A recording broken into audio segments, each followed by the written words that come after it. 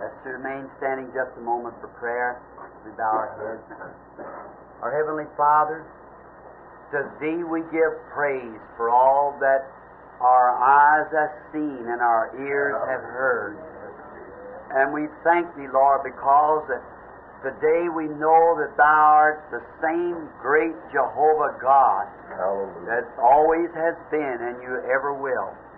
We thank Thee for Jesus Christ, who made it possible that we could be back into divine fellowship with Thee again through the shedding of His innocent blood. That through the propitiation of that blood, we now are sons and daughters of God. It does not yet appear what we shall be at the end, but we know we'll be like Him, for we shall see Him as He is. And Father, that's all sufficient for us as long as we're like Him, standing in the form of His image. And now, Father, we do not want to be at this hour conformed to the things of the world, but be transformed by the renewing of our spirits, by the Holy Ghost, that He might come and take our lives into His own care and would lead us and guide us for what days we have left upon the earth and magnify His great name. We thank Thee for all these things, and with expectations we look for Your visit with us tonight as we've gathered in now, and believing that You'll meet with us as You promised. In Jesus Christ's name, amen.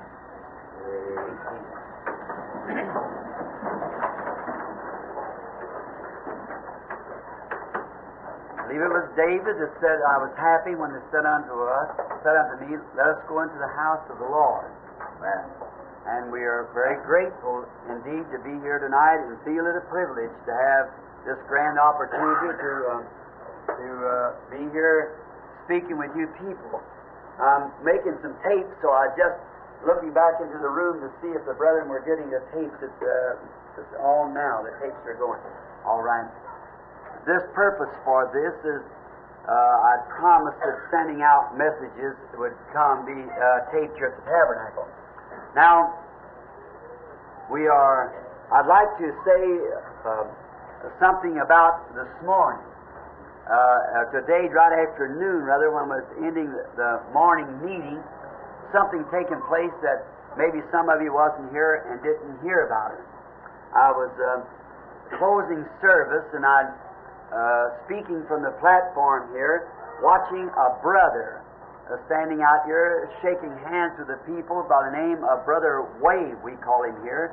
His wife is a fine registered nurse. And Brother Way is one of God's servants, and he's also works in secular work, but has a call upon his heart for years to the field of mission work. Felt led that God should bring him here and wait at this post here until receiving further orders to advance into the field. A few days ago, speaking to him and having a little interview with him and his wife. And this morning, by making my confession of having complex, I referred to Brother Way also as having a complex, which is certainly normal among all people. And at a moment after that, Brother Way was stricken in a heart attack and dropped dead in the floor. And I've seen his wife, and I noticed I've been around many people dying, and I do not have to say this. I like to brag on Jesus Christ and His power. But at this time, I think we should never try to brag on Him in any way that's something He didn't do.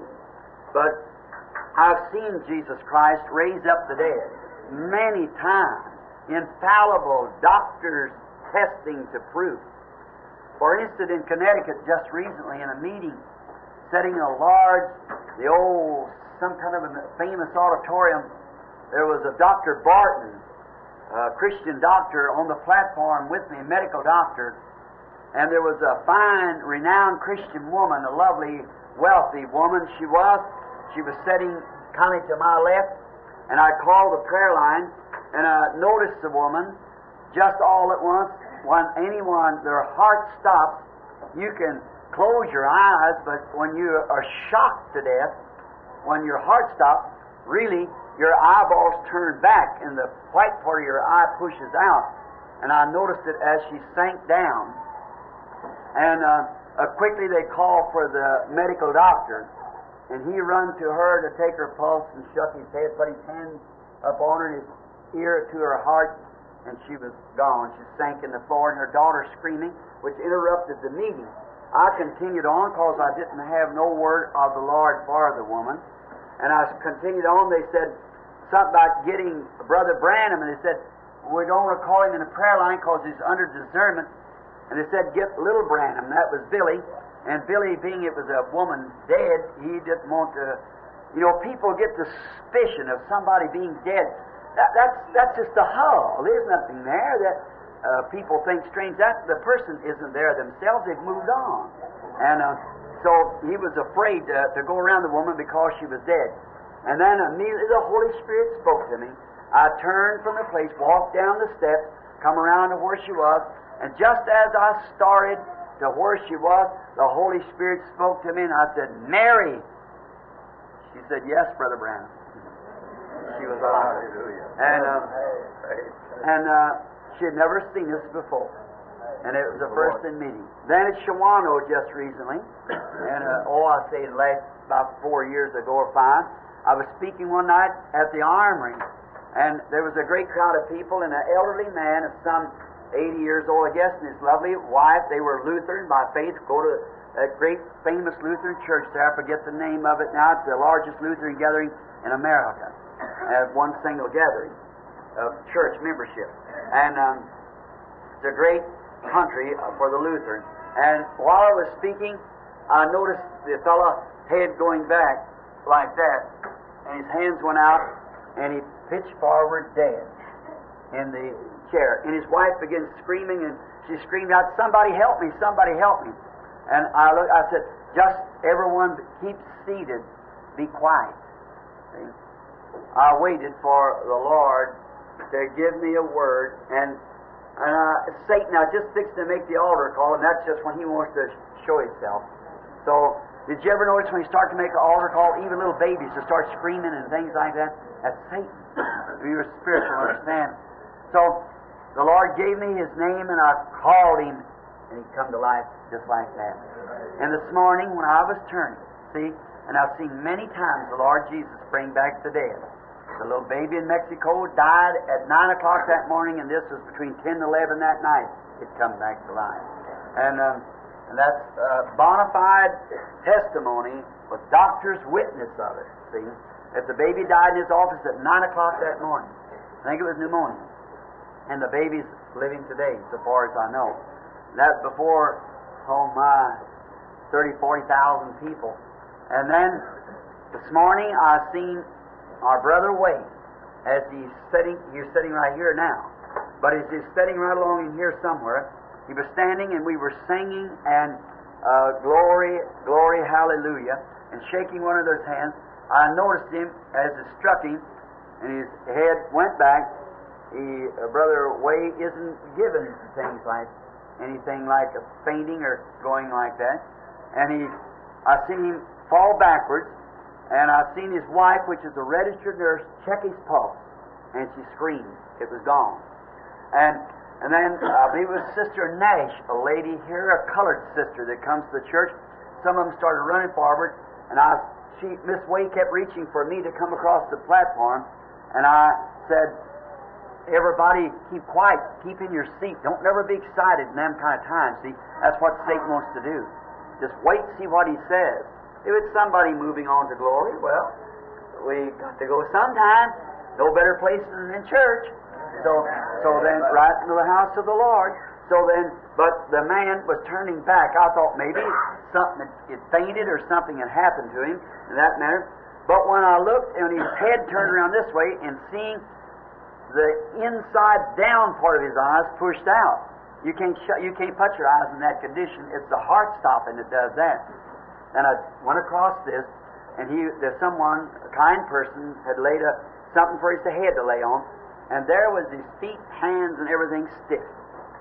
it stopped. His face was as dark as my coat, reddish black, and his eyes turned back. And I know heart attacks. I know what they do and how they turn. Anybody else that's ever seen him. So I put my hand up on his pulse, and there's no more pulse than there is on this desk. Not a thing. Here's his wife, a registered nurse, who checked his pulse. There was no pulse there. Then the other day, while I was with Brother Way on a discernment in here, I seen that he had a murmuring heart anyhow. So then I thought, this is it. So I laid my hands up on him. I said, Dear God, I call in the name of Jesus Christ the soul of my brother, his life back again. And the Lord Jehovah knows his Bible here before me. It felt like when I had my hand on his pulse, and as I know I'll answer for this at the day of the judgment, if it be wrong. And it felt like his pulse beat 4 or 5 times quickly, went pump, pump, pump, pump, pump, and then started off going pump, pump, pump, pump. And he was trying to open his mouth to say something to me, and trying to get his mouth in gurgling kind to try to say it, and he got out the word, Brother Branham. Then it looked like he would go back to sleep or something. And I waited just a moment again, checked his pulse again. It was beating normally. And then again, I looked, and he looked over at me, and he was kind of, I seen beside himself. He didn't know where he was at, but his heart beating normal, and God had called back his life to him again. So I say that in honor of Jesus Christ, who it is the same God that when this morning I preached at length, way over my time, and tired and worn, and there could be two things. You either got tired, or when I spoke of having a complex, not this to mess my brother up, as we said, because I was making my confession of having complex, and I guess if I'd asked tonight in this audience of people, how many in your knows you have complex, practically every hand would go up. That you might know, Brother Wade, just let me show you where this discernment out. How many knows that you got a complex? Raise your hand. Look at there. See? But I don't know if that shock of me saying that to Brother Wade, taking it like I might be rebuking him or something, then he fell into this condition, and the Lord Jesus brought him back. Now, I am thankful that the same God that the great St. Paul represented in his days, that when he preached at length one night, and a man fell, and his life was gone out of him, and Paul, getting over the man, by the grace of God, said back to the audience, his life is within him. I think that it proves to us, or if you've never seen it before, that Jesus Christ is the same yesterday, today, and forever. And then it might have been this, that I've tried to think of it this afternoon, that I had stood here and with all my heart told you exactly the truth, and tell you of my complex, and make my open confession, and ask you to pray that my inside being would be changed towards the people, that I could do as the Lord did, and to confirm that He still was sending me to the field. He let that happen to show that He still heals the sick, raised up the dead. And I think it was no more than a confirmation of what I've been preaching about and have been witnessing of the kingdom of God. And that's something along the line that he had just told Brother Robertson there and another one of the brethren.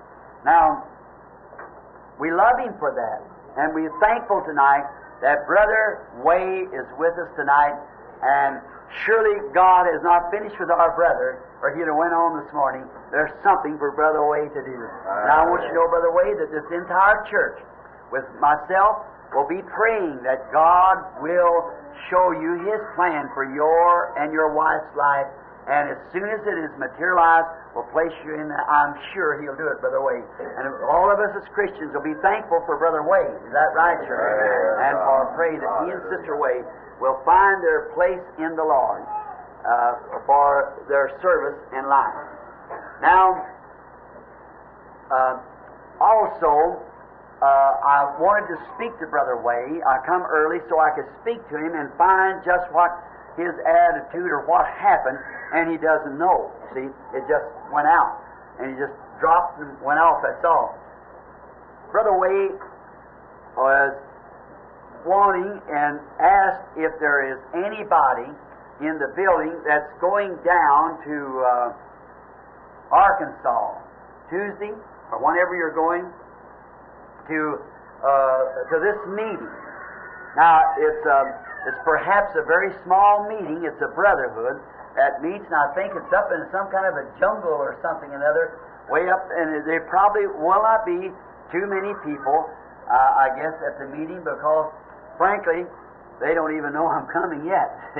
And so my friends around there will probably be a night or two before they'll know. Even my friends in Arkansas that know me down in there will be at the meeting.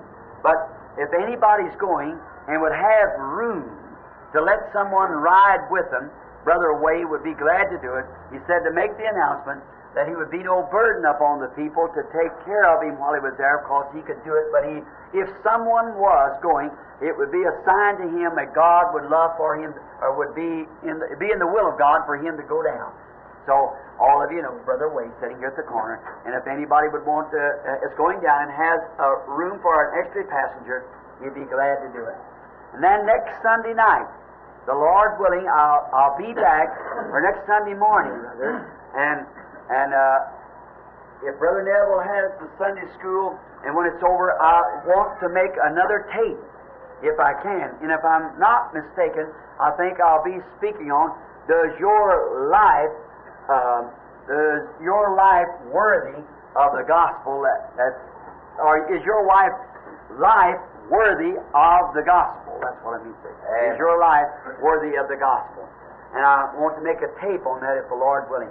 And now, tonight, I have announced today that I was going to make the tape, and a pastor, I don't think even preached, just called me out. And so, to speak here at the platform. Now, then I don't know, now, in making the tapes, if you seem to get tired or something, you wish to go out, just be quiet as possible, because we don't see these microphones are very, very sensitive, and they pick up a little noise, and we're trying to make these tapes for an international ministry.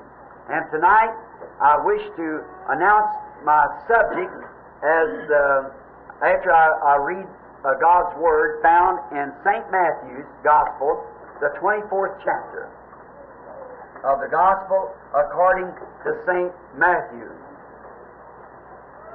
The 24th chapter, and let's begin now at the 32nd verse and read the Scripture. Now learn a parable of the fig tree. When his branches is yet tender and putteth forth leaves, you know that summer is nigh. So likewise ye, when you shall see all these things, know that it is near, even at the door.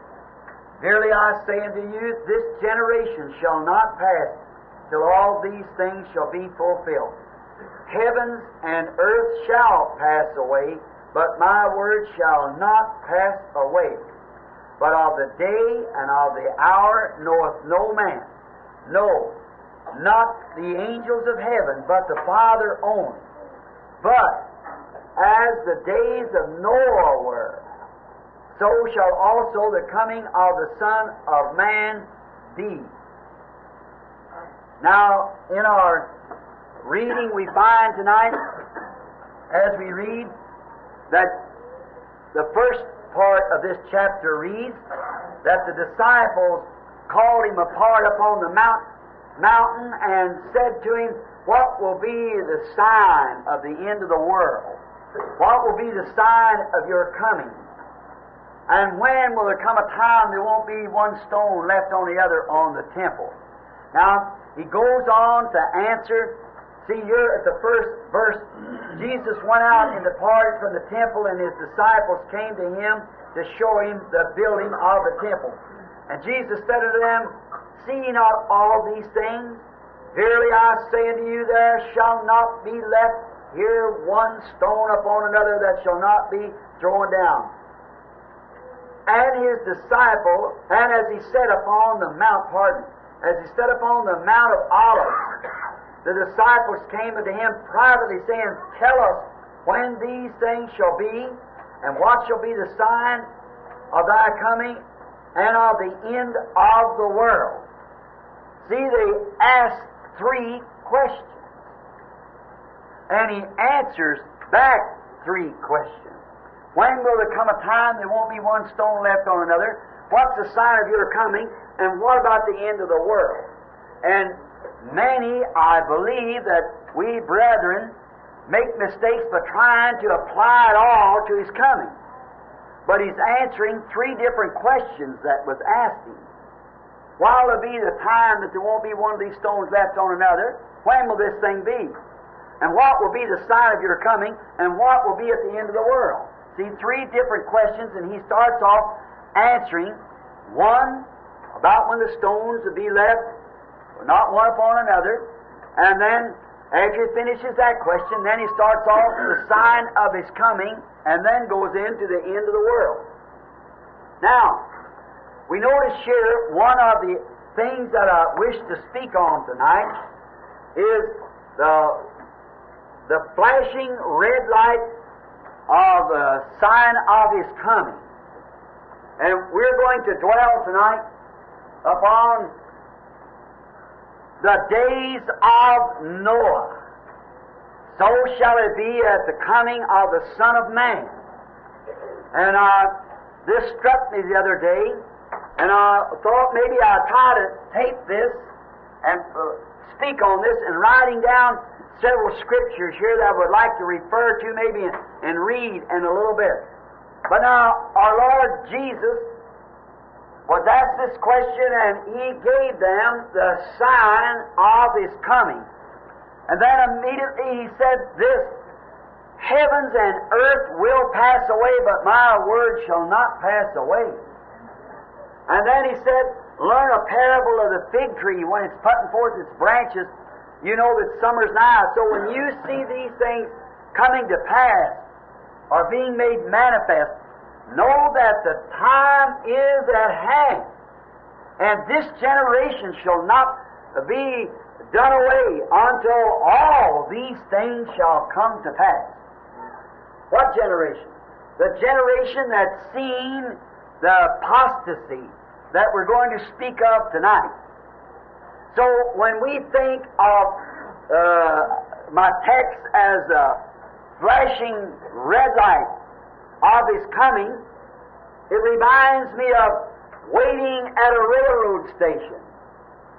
And when a man or people stand around, as many of us has, when we're waiting to catch the train, and we can't hear the train, or you don't see him, but you know it's time. Maybe the dispatcher says he's a little late.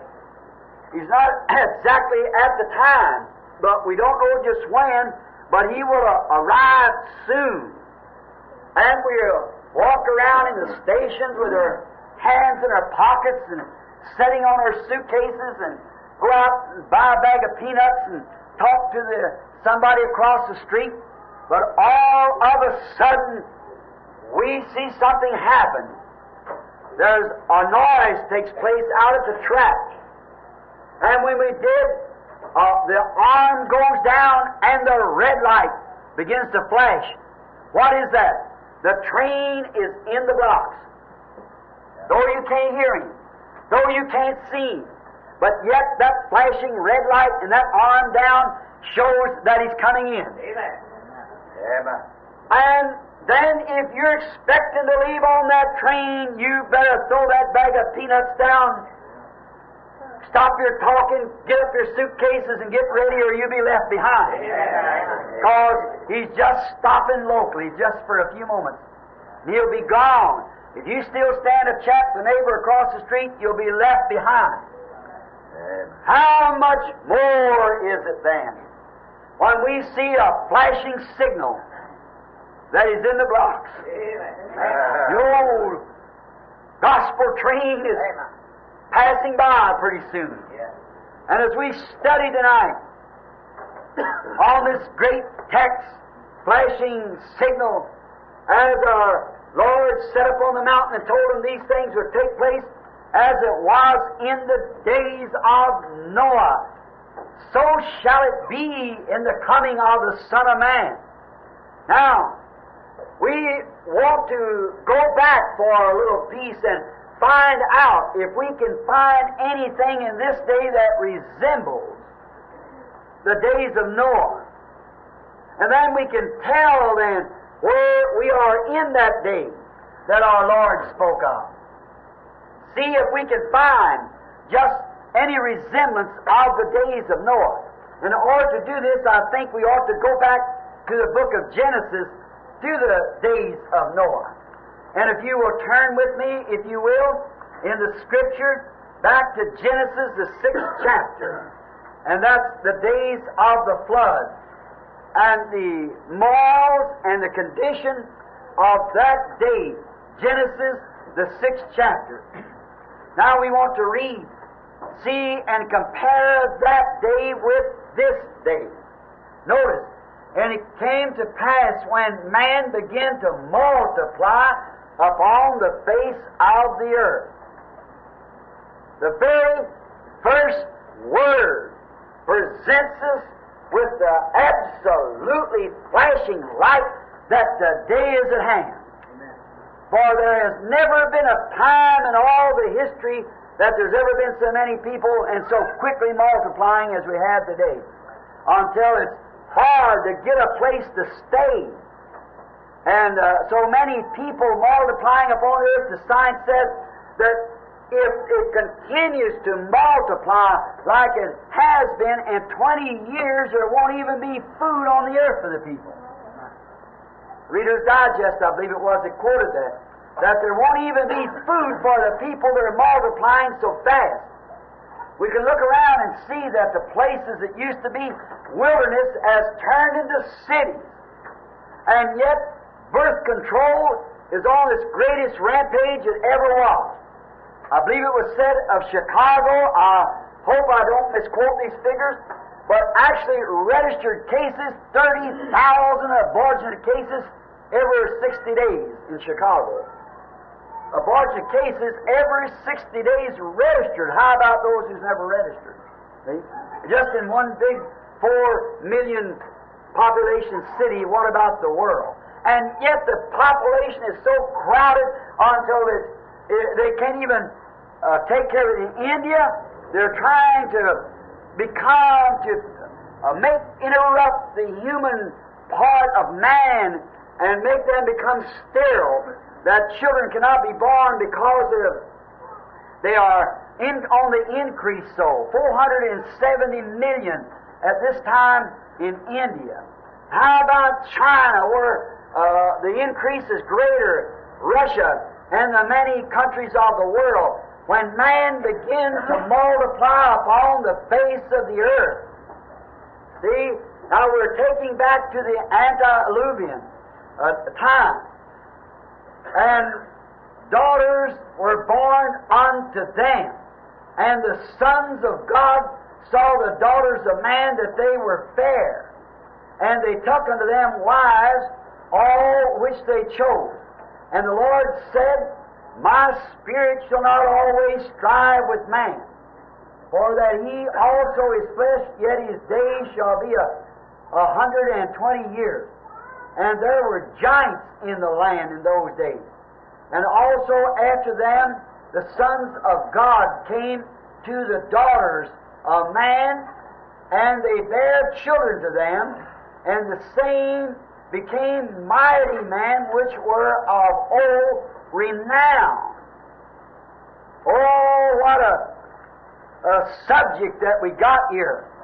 See, now, one of the first things I want you to notice that the sons of God saw the daughters of man that they were fair. Now, I'm pointing this at the whole world. But there never has been a time on the earth, as I can think only that time, that there ever was such a wholesale beauty among women. And you can remember, some of you elderly women, and some of you people, man, that can remember back years ago, that how it was seldom you found a pretty woman. But today, you don't find any, but what is pretty is because that they have come to a place of all this bobbing their hair and makeup and all kinds of sexy clothes and things. They can present themselves in such a way. And then it's another thing, the hand of time has turned it back according to the Scripture. And women are constantly on the increase of being pretty. I can remember when I was a little boy in school and look at the little children today, the little girls coming on. I can think of women when I was a young man and look at the girls today. I remember there be one popular girl. That's not been over 25 years ago. One popular girl, a pretty girl. And figure every boy wanted to go with this girl because she was the queen of the group. Maybe in the whole city there'd be 2 or 3 of those women. Now the whole thing's become pretty. All of them. That's to fulfill the Scripture and a red light flashing at the time is at hand. They've invented such stuff as lipstick and makeup that a woman that isn't so fair, she can still make herself pretty by all the face lifts and the things that they do to make themselves pretty. Max Factor runs day and night, and there's more spent on cosmetics in America in a year to make the women pretty than there is spent at the grocery store. That's right. I forget how many $billion each year spent for cosmetics to fair our women. Now, I'm saying nothing against that. I'm just showing you that it is a flash of red light, that the time is at hand. For Jesus said Himself, as it was in the days of Noah, so shall it be in the coming of the Son of Man. See? The same thing. Notice, when people begin to multiply, many people, the daughters of man was fair, and the sons of God looked upon them and took them wives. Now, that's not my own saying. I'm reading it out of the Bible, where Jesus said for us to go back to Genesis and compare these days together. The multiplication of people and the beauty of women. Now, that's a great sign. Now, the warning, Jehovah's warning, the 3rd verse. And the Lord said immediately after this took place, remember, the Holy Spirit wrote the Bible. And Jesus was empowered with the fullness of the Holy Spirit. Amen. And He spoke only by the Holy Spirit. And the Scriptures are written by the Holy Spirit. And the very one who wrote Genesis 6 told us in Matthew 24 to know when the time was nigh to go back to Genesis 6 and compare it. Amen. Multiplying of people upon the earth, and yet the birth control and all of the things that goes on, don't even check it. It's going just the same because we're at the end time. Amen. And then notice immediately there come a time that it said the women was very fair, very pretty. And we check that with this and can prove it. Now, I was looking at some pictures long ago on their forefathers when they crossed the plains, and I can't call the woman's name, but her name was known from San Francisco to Boston of being the most fairest woman in the land. Pearl White, I believe, was her name. Many years ago, She was killed by her lover, Scott Jackson. And if you'd see the woman's picture of being the most fairest lady of the land, you would hardly look at her. She'd look like an antique out here on the street. Almost any woman you could catch any way you want to would be 3 times prettier than her. Any woman today that you'd catch just going down the street. See, it's an increase. Beauty for women. And then I wonder if our women realize this and can. That's the reason I want this tape to go, that you mustn't put. We want you to be pretty, but we want you to be natural. We don't want you to be superficial. Some of these pretty women, if you duck them in a wash tub a while, wash them up, they might look a little different and dress them like they should be dressed. But they don't do it, and you can't tell them no different. And we're going to get to that after a while. But this is the red light flash. And remember, when people begin to multiply upon the earth, and the women got fair, it was that hour. It was at that time that the Lord said, "My spirit shall not always strive with me." Amen. You see the clutch? You see the hand of God? My spirit, the daughters of man were fair, and they took unto them wives, and he said, "Then my spirit will not always strive with man." A lot of these days. Now, the 4th verse. And there were giants in the earth in those days. And also after that, the sons of God came unto the daughters of man, or the daughters of man, and they bare them children to them, and the same became mighty men, which were of old renown. Did you notice? It never said nothing about marriage. Notice, the sons of God came unto the daughters of man. Nothing about marriage. And if you take in the original Greek there, the word meaning says, I've got it wrote down here somewhere, wife, taken to them wives in the 3rd verse, taken to them wives. In the Greek, I looked it up this afternoon, it didn't say take to them wives. It said took to them women, not wives. Now you check it with your the emphatic diglot and watch if that isn't true. Taken unto them women, not wives. They took them just as they were, free lovers, like we have today. Other words, they were lovers in that day just as they are now. They went any way they wanted to and took any woman that they could.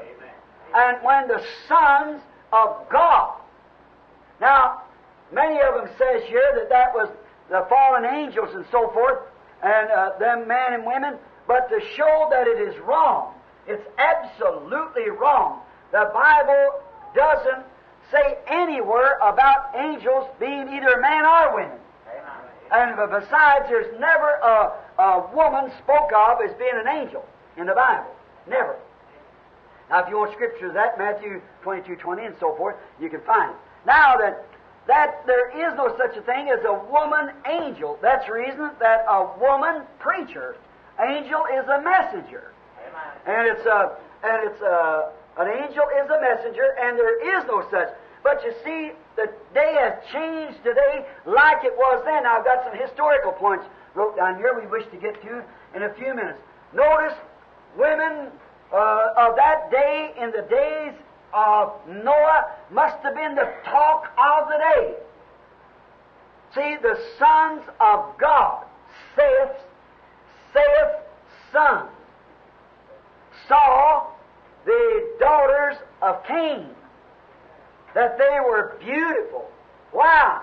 They were wicked. And they were daughters of Cain. When the sons of God saw the daughters of man, they were fair, they took unto them women.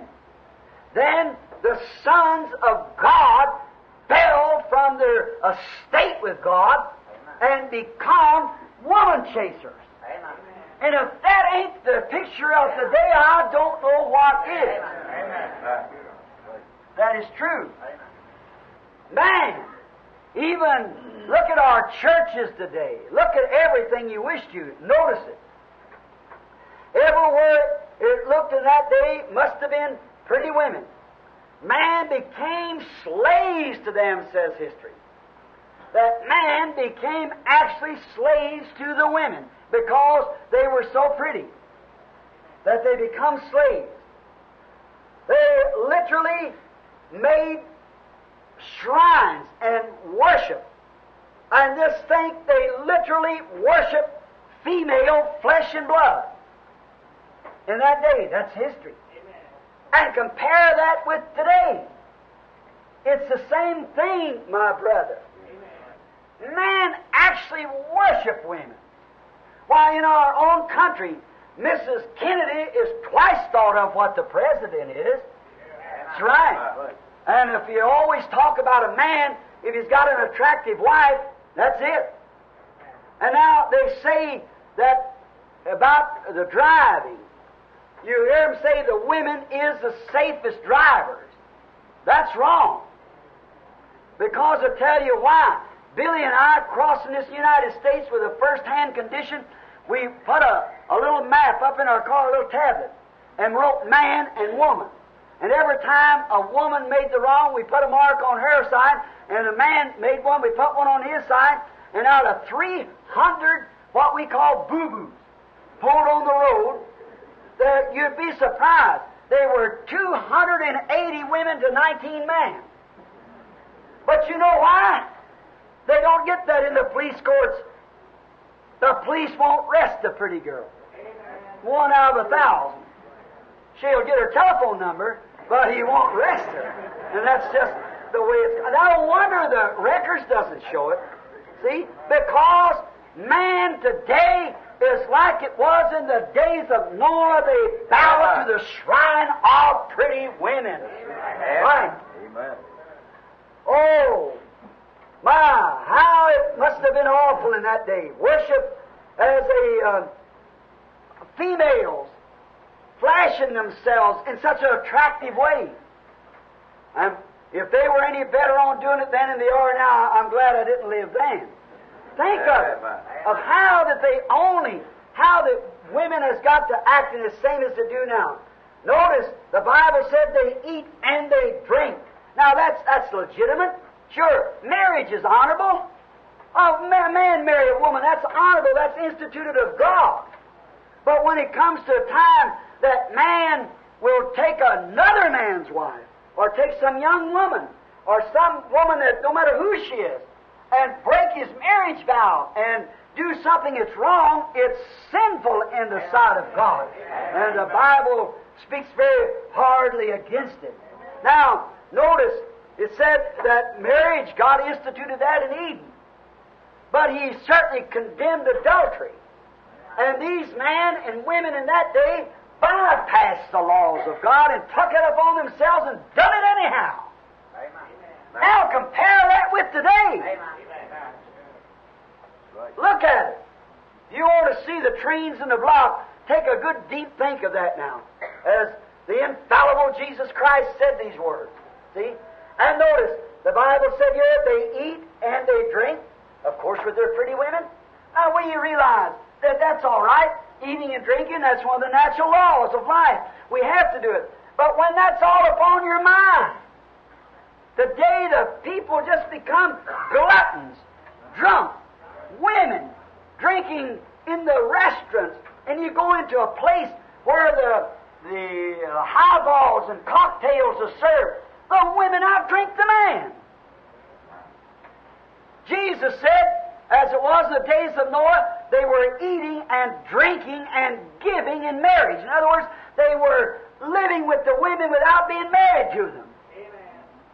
And today, why, it's so instituted, they did have a Reno that you could get married and divorced and married again all the same day. But that's way out of date now. The husbands, so-called, and wives pack different keys to the rooms in these big cities. Now, I travel, I'm right in the cities and know it to be true. That the husband has his dates and the wife has her dates. Oh, it's such a conglomeration of rottenness until it's produced a bunch of soft, lazy, no good, hell-bound generation. A few years ago, look where man has got to in his body. Look where he's got to about the things he's done. Science is constantly trying to make a better food, hybrid corn and hybrid tomatoes, hybrid beef, when the stuff's no good at all. It's killing the people, and they don't realize it. Why, in a few more years, there'll be nothing but just a bunch like a jellyfish. 50 years ago, ball games went on just as they do now, and you never heard of anybody getting hurt. But now they kill a dozen or two a year. A ball hit a man, there ain't nothing in him but hold his life in him. He's like a guinea. You hit him, he's so soft he's dead. Bob Fitzsimmons fought Corbett. I believe they fought 125 rounds one afternoon. Bare-fisted. When those men with such punch in their arms to take a 2x4 at 4 inches and bust that 2x4 with nothing but callous fists that slept with their hands in vinegar to make their fists hard. And a round wasn't a little 2 or 3 minute round like we have today. They didn't have a feather bed tied over their mitts. And nobody got killed. And they thought a round was a knockdown. You had to knock the man down. And they fought 125 knockdowns. They were mad. And today they're going to have to stop the art of boxing when with a feather bed over their arm and over their fist can't fight 2 or 3 rounds without somebody getting killed. What's the matter? He's made up out of a bunch of, I don't know, soft, muck, hybrid, nothing till the whole generation is dying. Amen. Did not the Bible say that? If they get weaker and wiser, amen, why, ain't another race of people coming on, they'll live out of a capsule. Take a capsule for their dinner. It's nothing but a bunch of cigarette smoking, whiskey drinking, cocktail running, a bunch of dope addicts, amen, shots, teenage children in school and juvenile delinquency. No wonder her mother out on the street acting the way she does throws a child into the same thing. Amen. Right. Pity. Women increase. Social life broke down. Oh my, what a great thing in the day we're living in. How they do this, get by with that. They won't get by with it. What are they doing? Just as they did then, they're making the commandments of God a mock. Amen. God said, "Thou shalt not commit adultery." But they show that they can do it. Amen. And get by with it. They think they're going to get by with it, but they'll never do it. Amen. Maybe you oughtn't to come listen to this. However, God said that this would be the time that the red light would be flashing. Jesus said so. Now, what a sin that they are doing and laughing at sin. Many times, the very thing that this Bible calls immoral, the world today calls virtue. When you take your young girls and strip their clothes off of them and put them out there with little shorts on and slacks and things and walk them down the street, and they think that's virtuous, that the girl can display her female flesh, when the Bible says it's sin. Amen. Amen. Horrible. But the world calls it virtue. See, they're making the commandments of God, and the church says nothing about it. Amen. It's time that somebody rose in the name of righteousness, in the name of Jesus Christ, and put a stamp on this. Amen. Or sometime we're going to answer for it at the day of the judgment. Now, if this sounds old and fogey to somebody, check back a few years and look what's going on now. And then imagine a future. There is no future but the coming of the Lord. Amen. Notice, Check these antediluvian females with the stride of today. Check what they were. Check what the sons of God did. Check what they do today. I was sitting at a convention not long ago, and it broke me down almost. When everybody seemed to be just enjoying a minister's talk. I was standing on the platform, and I was sitting over in a corner, and there was a young lady come in, and she was really dressed bad. And she come walking up through this church, as the Bible says, mincing as she went. And every preacher on the platform, plus the congregation, everyone turning their head and looking, following this girl. And I thought of this scripture. The sons of God looked upon the daughters of man. Amen. Sinners. Ungodly, pretty women. Oh, it's tore a many churches to pieces. It took the Spirit of God away. Notice, looked upon the daughters of man.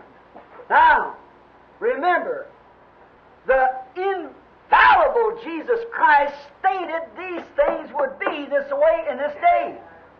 And He said, when you see these things come to pass, then you know that the time is at the door. Now, there isn't many people who say that. There's many preachers who couldn't say that. He could if he would. But if he would, the congregation would take him out. That's exactly the truth. But here's one thing. If a man's called of God, he'll stay with that Bible. I don't care what he has to do. You must remember that it's the truth. And the truth either binds or sets free. And this is exactly what Jesus Christ said. The sons of God fell because of beautiful forms and faces of the daughters of man. And that's just exactly what we got today. Same thing again. Now compare that day. Multiplication of people, the women getting fair, the sons of God falling, marriage and giving in marriage, divorce cases, living in adultery, and so forth. Why, you say, Brother Branham, just a minute. I don't know. Listen, brother, just before you say something, listen to this. Jesus Christ said that whosoever looketh upon a woman to lust after her has committed adultery with her already in his heart. Amen. And when you see, when a man walks out of his office, walks out of the church, walks out of his house, strikes the street, what do you see but a display on every side of flesh and blood of females? Form, fitting, pretty face, tempted. That's what God said would take place. When that taken place, then the time was at the door. As it was in the days of Noah, when the sons of God saw the daughters of man and began to take unto them women. See? There you are. Now watch. We find that the same thing today. We see in the history that such sex appeal they had in them until the sons of God made unto themselves shrines of women. This is Venus and so forth. They made shrines and bowed to thee. Well, you say, Brother Branham, we don't have such things as that today. You couldn't compare that with this day. I beg your pardon. I believe it's worse today than it was then. What do we see? TV. You can't even pick up a newspaper. But everything that you see is spread to females. Pretty women. On every whiskey package, in magazines, sexy, immoral dress. All the TV is, everything is some sexy dressed woman. Some pretty woman.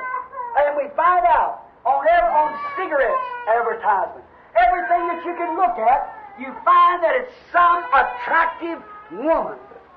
You can't even see the advertisement of a pair of silk stockings unless you see some kind of a thin shaped legs going through it. That's right. Well, what is it? Why is it? I remember a man I worked for, Chris Meister, up here on the corner. Many of you remember Chris Meister. His wife, Lillian, her name was Lily I think of an Ellwinger. And when a man come over, she's a beautiful girl, and a man wanted to get permission from her father to put her face, her picture, her profile on a box of candy. And this old German Luther stood to his feet, and he said, "That's an insult to me, to put my daughter's picture on a box of candy to be spread across the country." What about the day when the billboards, the television, everything you see is immoral, vulgar, sexy, ungodly looking things? That's right. What is it? The train, the old train is in her blocks now. The Bible said so. Should be coming pretty soon. We hear the sound. We talk about other things about it, but remember, this is another flash. One of the flashes is flashing before us today. Oh, we see the national condition. We see the political disturbance. We see the church situation. We preach on all that, but this is something new. It's something that's not very popular to be spoke on, but it must be done. Amen. Well, there's got to be a voice crying out. Amen. Remember, the very words I say tonight will meet me out at the judgment. Amen. And I seen this woman not long ago in the vision. The Lord showed me, see her die. That I can't never think of that woman's name. Marilyn Monroe. And I've never seen her. I don't go to movies, but I'd seen the girl, and she was attractive. And she was trying to get to something. She was dying. Had a heart attack. And the Lord said, "Now you say that she died just at 4 o'clock. She did not commit suicide." Said, "But you can say she died at 4 o'clock because it's just a few seconds before 4. And there I seen where they found her. And I told Billy, I told the family, the ones that was with me about it. And a few days afterwards, it was Marilyn Monroe that died.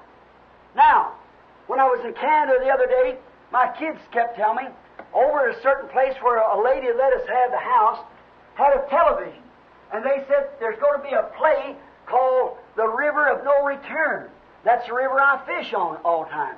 And Don Smith, a friend of mine, takes that to her. Said they made a movie of it and said, "Daddy, maybe that Mr. Smith is on the program. Would you like to look at it?" Well, I said, when I come back from Canada, if I make it in time, I'll look at it. Well, when the play did come on, I went over to see it, went to see it. And when I did, who was playing in it but Marilyn Monroe? Now, there she was, after being dead a year or more. There she was, all sexy dressed. There was her voice, upon still playing, and will be for years and years, upon that magnetic tape. If that magnetic tape holds her action, if she could look from where she is tonight, I trust she's saved, but I don't know, that's to God. But if she can look back, she cannot deny that. She can't deny this because we've got it. How much more has God ever moved, ever action upon His great supreme faith? That'll be, we cannot get out of it. It's right there. And remember, if there was a microphone sitting right here where this is, and I was broadcasting now to the world, the people around the world would hear my voice before it even got across this pulpit to you. Amen. That's in the electronics of the world. And you know, that voice never dies. It'll never die. Science claim in 20 years, if they can progress as they have now, that they'll pick up the literal voice of Jesus Christ when He was on earth. In 20 years from now. Because it's like dropping a pebble in a pond. The little waves may finally fade out of your sight, but science claims they go back to one bank, across the ocean to another, and back and forth, and they never die. And neither does the words that you speak. They'll meet you in the day of the judgment and will condemn you or save you. And you'll never be able to get around any of it. Hallelujah. And we're very conscious. It's coming right through this room now. It's pictures of people. If you don't believe it, turn on the television. And there's voices of people, yet our senses won't pick them up. Now, they've got a sanding station and a magnet pole or a tube or a crystal that picks up those voices and reproduces them. And now the only thing the Bible is this, the Word of Jesus Christ that He spoke. And they're literally alive just like any other Word is in the world tonight. Now, if your heart has been cleansed by the blood of Jesus Christ and becomes a receiving set from that sanding set, He's the same yesterday, today, and forever, and does the same things that He did. Because His words can't die.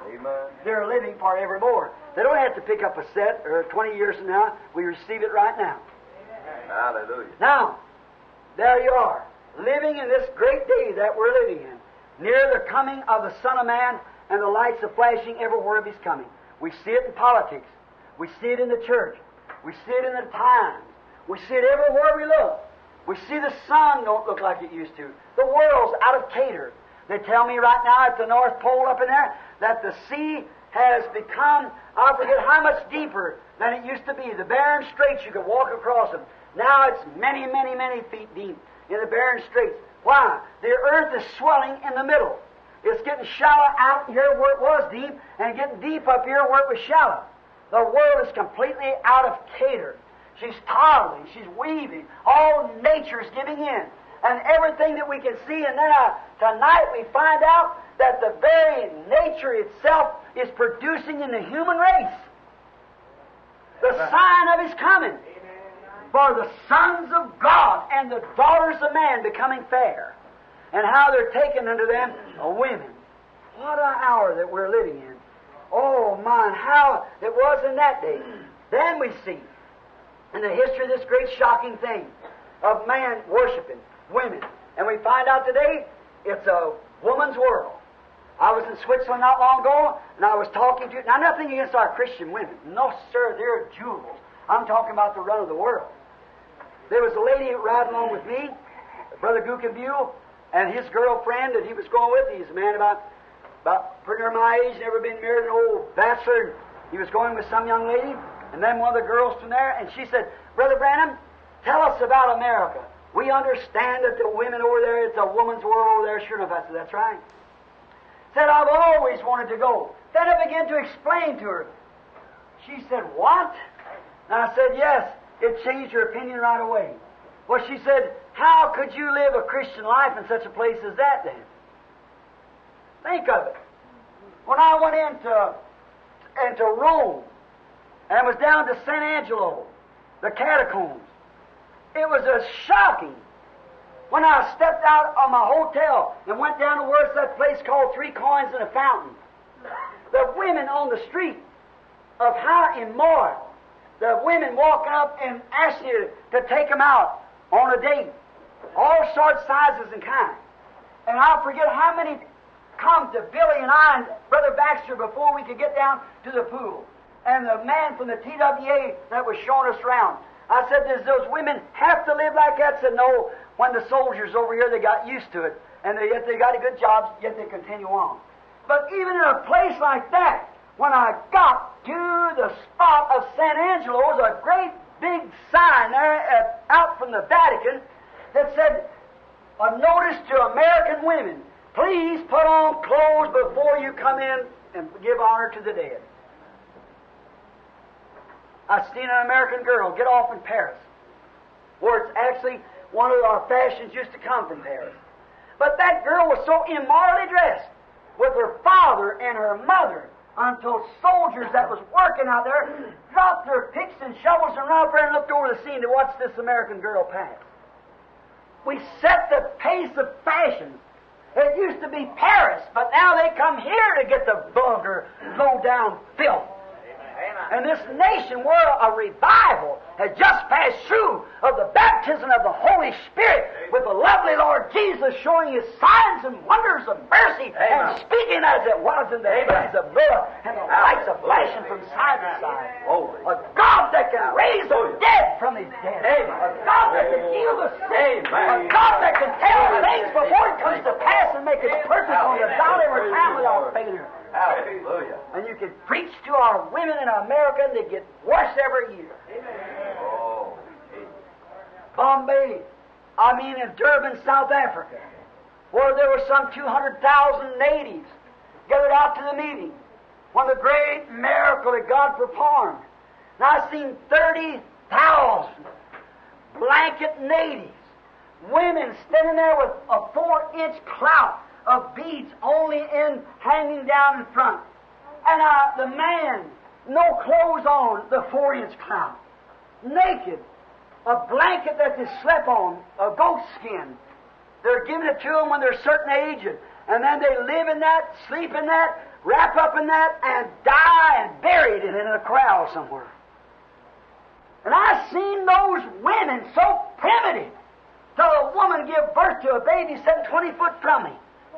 She never went to a hospital. A woman helped her there a minute, and in about 5 minutes it was all over. She picked up the baby and held it to her bosom for it to nurse. They're primitive.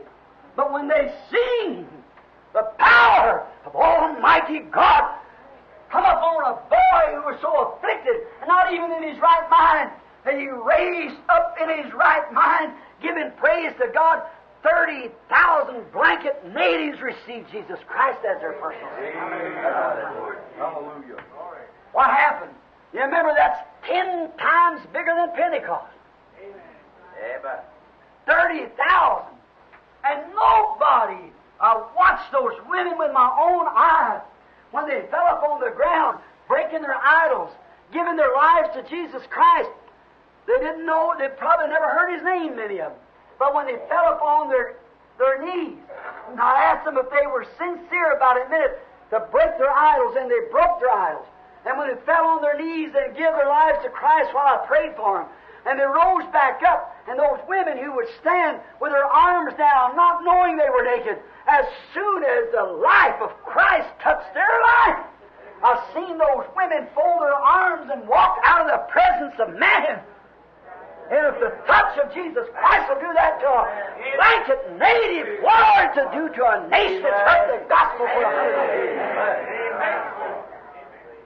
Yes, Lord God. There we go. I've seen that. That's not what somebody else said. I've seen that. It's strange then that we call ourselves Christians and each year take more off. And the churches seem to care nothing about it. TV program. Oh, make female flesh and blood. They are not gods. They're not goddess. But it sets America in exactly order to fulfill the Scripture. Amen. America's number is 13. America's shrine is a woman. Always. It's on her money. It's on everything. And now it certainly brings into a time that we're going to have American goddess too. Not too far away. Amen. You can see the handwriting on the wall. Oh, what are we going to do? You can't even walk out upon the street and find, look out on the street, start downtown, and just see at the display of women.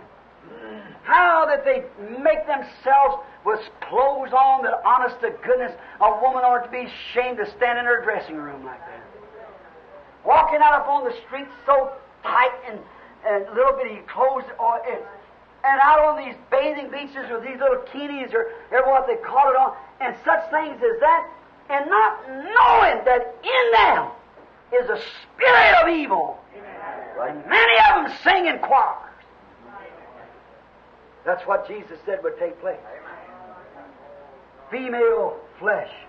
They're flesh and blood. They're not gods.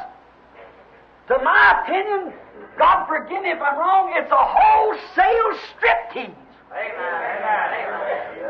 You can't hardly blame a man if he's not a Christian.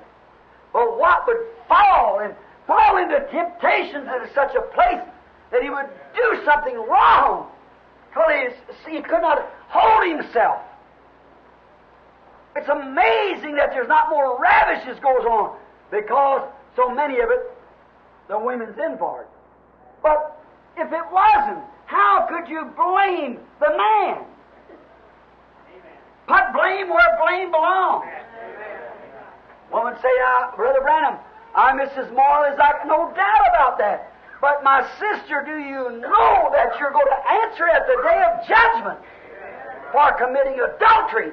When you throw yourself out there and man look upon you, he said, whosoever looketh upon a woman to lust after her has committed adultery with her. Already in his heart will have to answer for it. And maybe you didn't do the act. But if you permit Satan to put that spirit on you when nature itself ought to teach you that's wrong. Without the Spirit of God, nature should do it. Teach you that's wrong. I predict that soon they'll come out with one of these things to just be a fig leaf again. I predicted that 30 years ago. See? Some insult to the Bible. See? They'll do it. It's public striptease. Now, the devil does the same to the sons of God today. That's right. What's our businesses? Most of our businesses is controlled by women. Lots of them. That's right. Look at our churches. Look at our nation. How the sons of God bow low at the shrine of these things, these women. When they're, to me, it's no more than public harlots. That's an awful thing to say, but it's the naked truth. I know that people hear these tapes and things will say these things, but how can you do it if you present yourself like that and man look upon you that Jesus said you've committed adultery with him? And when that man has to answer for committing adultery, who did it? Whose fault is it? It's the woman that stripped herself like that and produced herself or presented herself before that sinner. That's right. What is the sign of? The end time. The red light. Motherhood's broke. Nations are breaking. Now, if you want to see where Jesus said that, read Matthew 5:28. That's where it was at. Female life has been the cause and form of falling upon that sexual power, has been the ruin. If you want to trace back, here's some nations that I trace back their fall. One was Egypt, Assyria, Rome, and what more? Fell by the power of women. Notice, there is nothing that God could give a man outside of salvation better than a nice wife. There's no man can console, no person can console a person. When they're tired, they won't confide in anyone like they do their own wife. And what a fortunate thing you brothers are when you've got a nice little wife that's clean and upright and moral, and you can come in when you're tired and weary and sit down, and she can talk to you. She can do more with you than anybody else. Amen. That's right. She's a jewel. She's a queen. But remember, woman was made for man, not man for woman. The last created being that God ever created was a man. A woman is a byproduct from a man. And she was made for man, not man made for the woman, and vice versa around, and man falls at the shrine of women. That was the very thing that started it at the beginning. That's what happened in the beginning.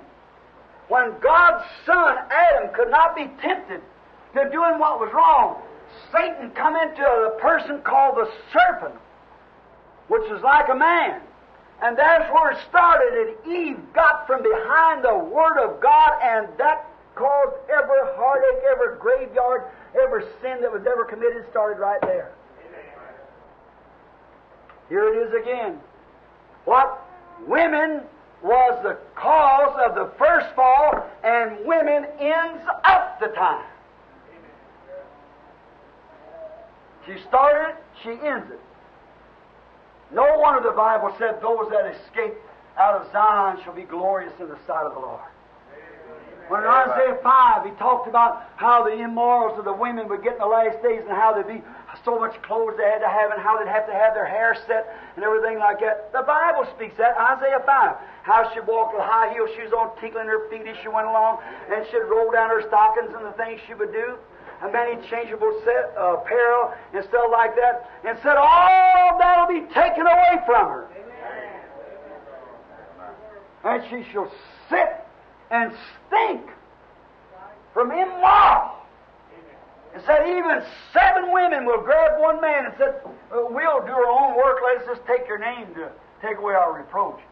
But he said, how glorious will that little branch that escapes all these things will be holiness unto the Lord in that day when real, genuine, born-again women know their place, though they be laughed at and called silly and old-fashioned and everything, but act like a woman, like a lady, stand like a woman, dress like a woman, talk like a woman, live like a lady.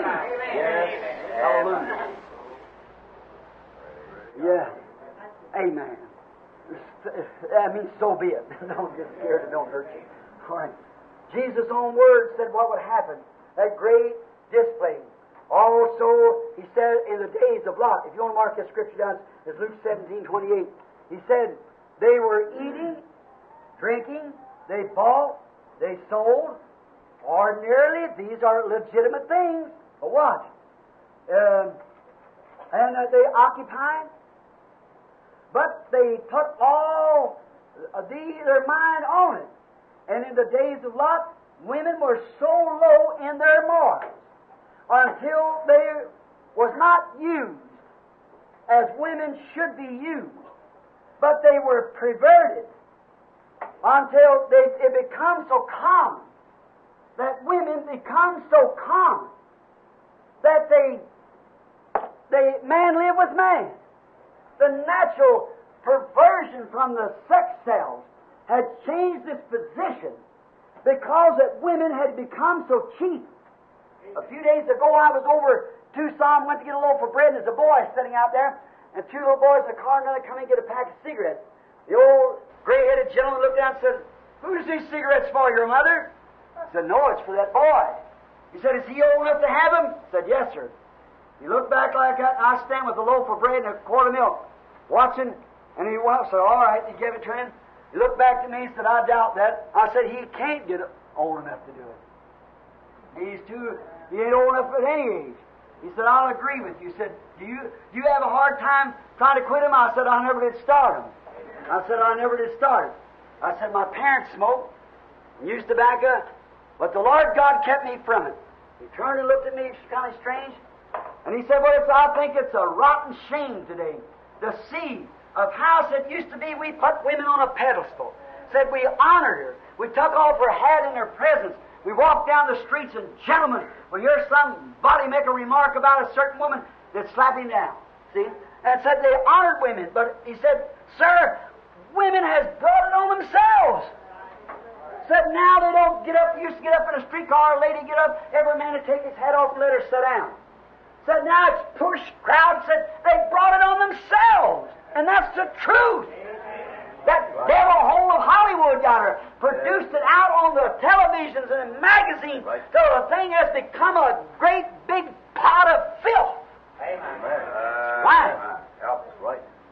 I know that ain't pauper saying, but it's true saying. It's the truth. It's the word of the Lord, and also a warning sign that Christ will come in this generation. Amen. Said the ones that sees this come to pass will not pass out until all these things be fulfilled. Said both heavens and earth will pass away, but my word will never pass away. It's a warning. Red lights flashing. Drop of the curtain. We're at the end time.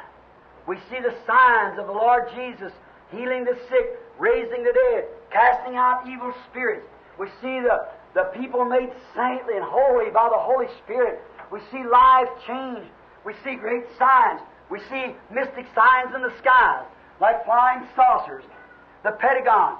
Many of the people put it on television, write it up. They don't know what to think about. All kinds of mysterious signs.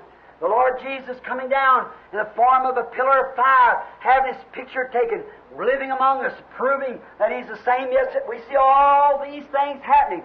We see the coldness of the church. We see the denomination growing. When you see the fig tree and all the other trees putting forth their buds, Jews returning, the fig tree, Jews, returning to their nation, their own country. We see the Presbyterians, the Methodists, the Baptists, the Lutheran, the Pentecostals, all the churches putting forth the leaves revival. He said, "Get ready. That's the time." When we see that coming to pass, that's when God's fixing to call His elect. Amen. Yes.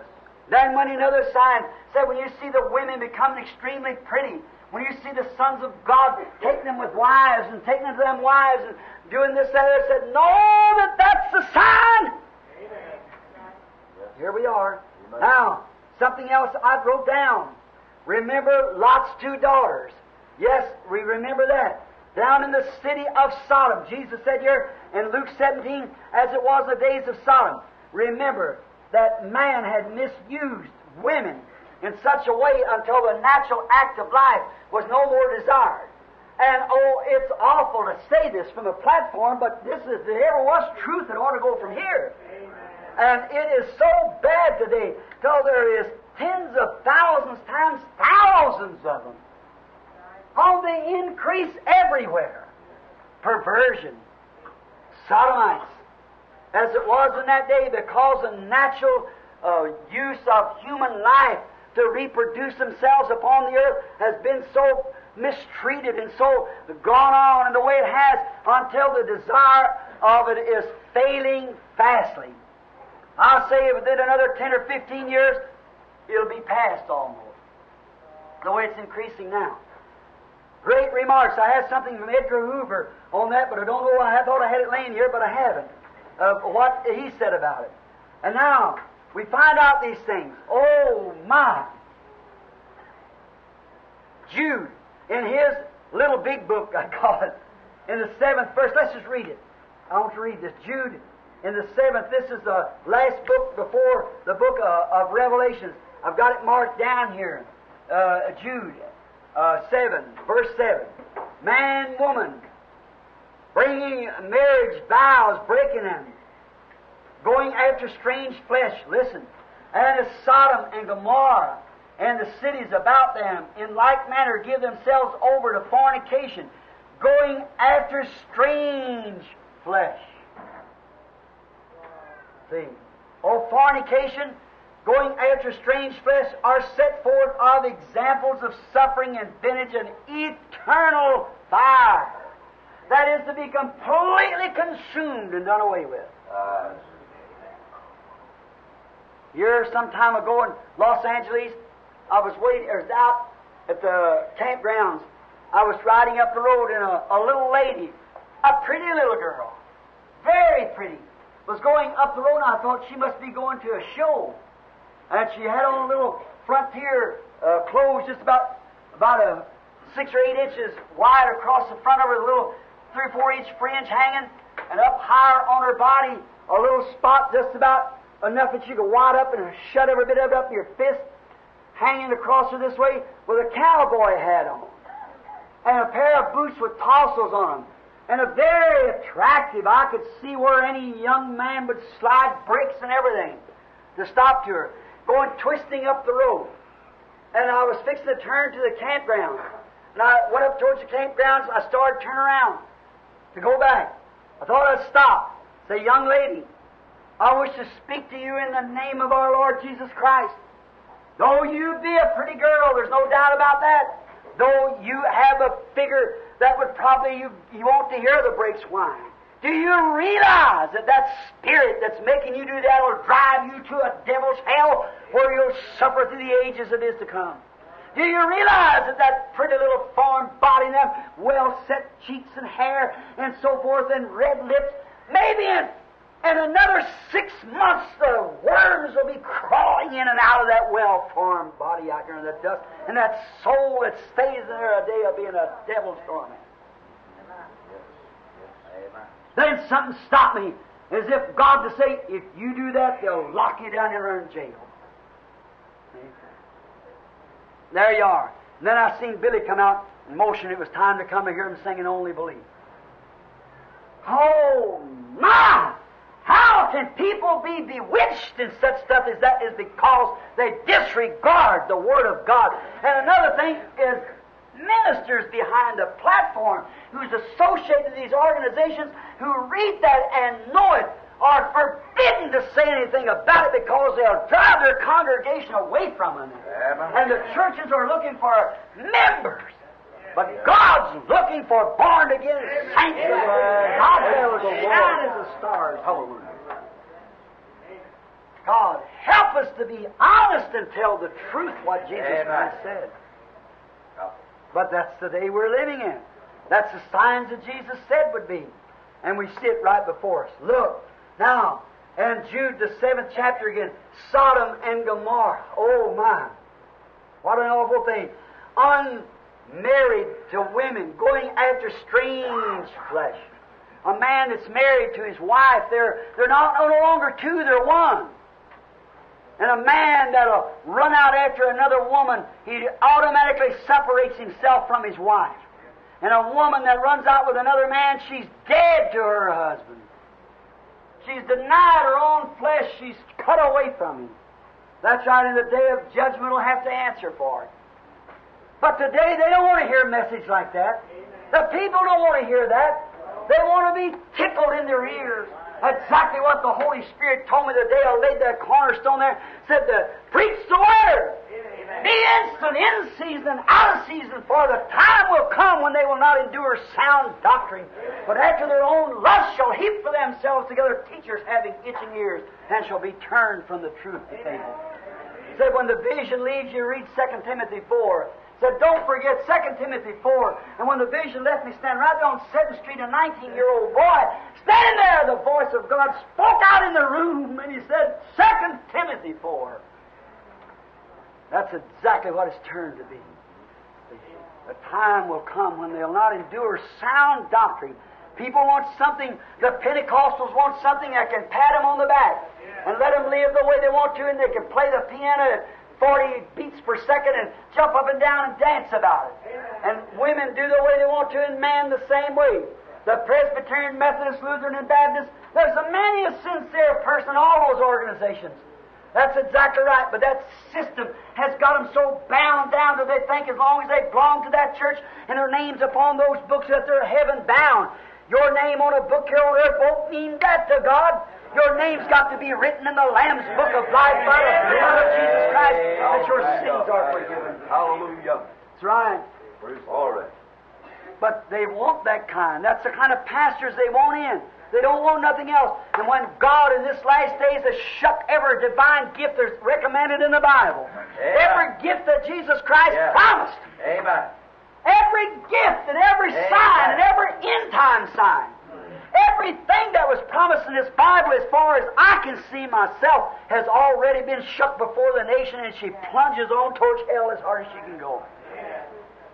Tell them they run on anyhow. Let me just get a few more scriptures here before closing. All right. Oh, set forth for eternal destruction is what they are, the Bible says. This nation lies in this same rottenness. This same social rottenness this nation lies in it tonight. You know that. It's no joke. It's no hearsay. It's the truth. Amen. Genesis 6:12. All flesh was corrupt. Man walked in his own way, in his own thinking, ignoring the laws of God. That's the way man does today. Man don't want to hear the Word of God. People don't want to hear it. Amen. They want to walk in their own way. Jezebel refused to hear the Word of the Lord.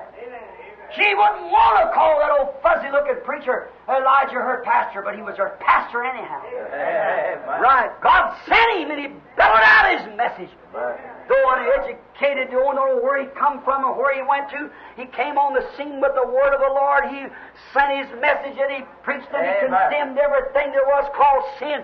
And that modern Jezebel has switched and bewitched the people under the witchcraft of her powers.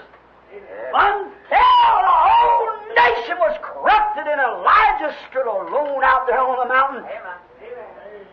God said, Elijah, don't think that I got 7,000 down there that's honest in heart yet. That's his second fold. My third one. Went back farther. But remember, God was merciful. And Elijah's message condemned that unbelieving generation. Amen. Noah's message condemned that generation and brought judgment upon those who refused to hear it and deliverance to those who believed it. And as it was in the days of Noah, so shall it be in the coming of the Son of Man. Genesis 6. Ignoring God's laws. They say God's laws.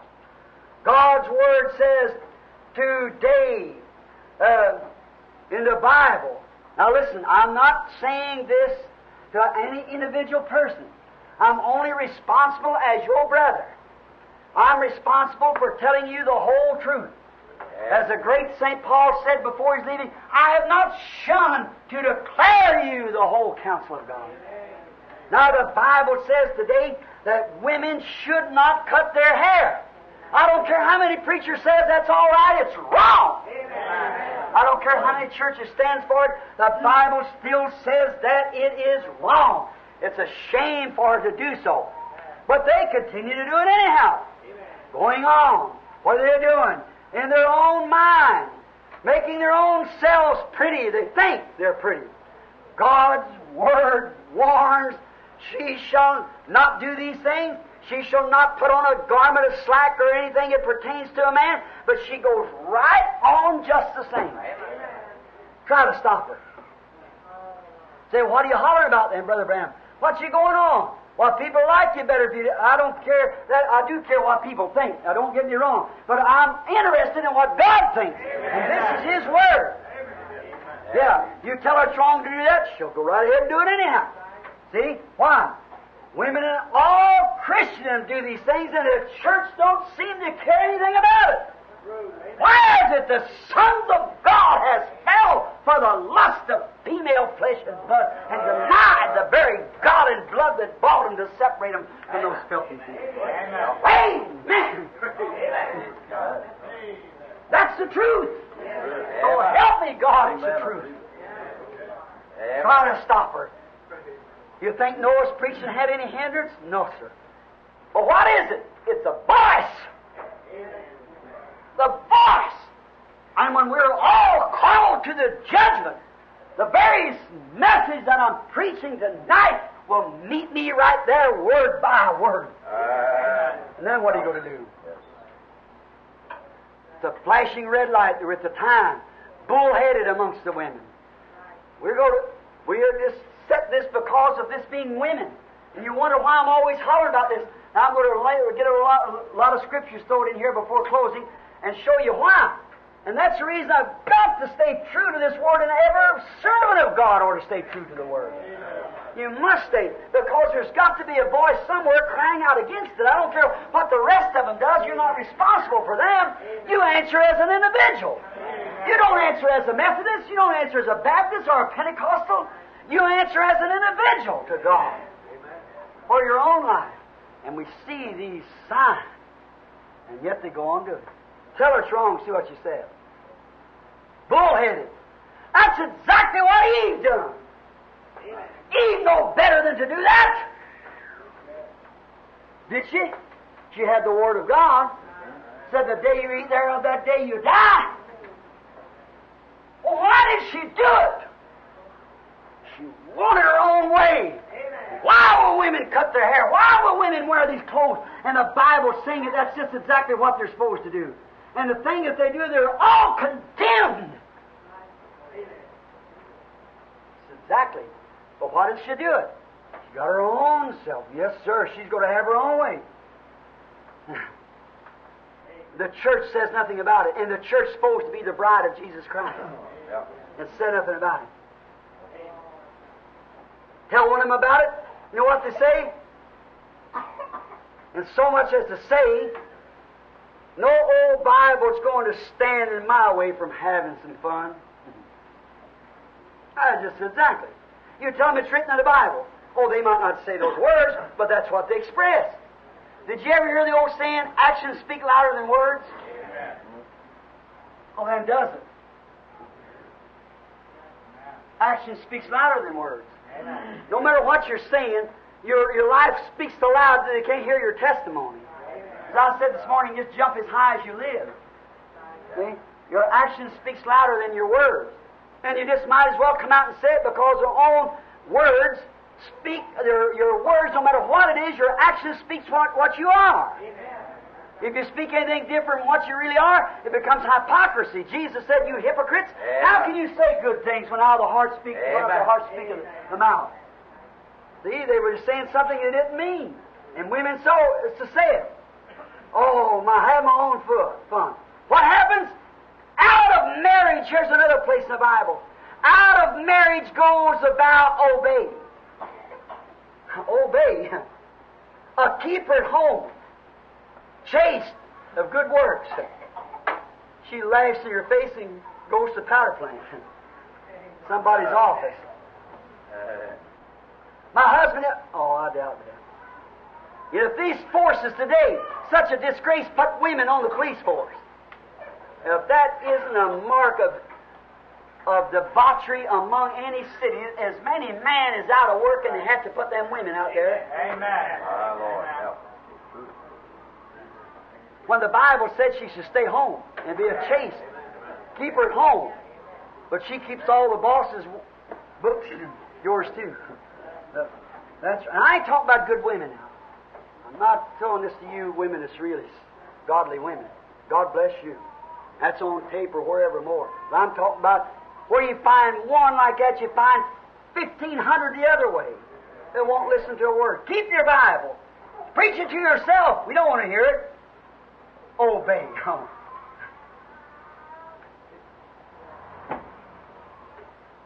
She might say this, you tell your Bible stories to somebody else. Keep your God to somebody else and leave me alone. What are you hollering at me about? I never asked you to say these things, I know, but God did. See? So that's all. So they still corrupt the ways.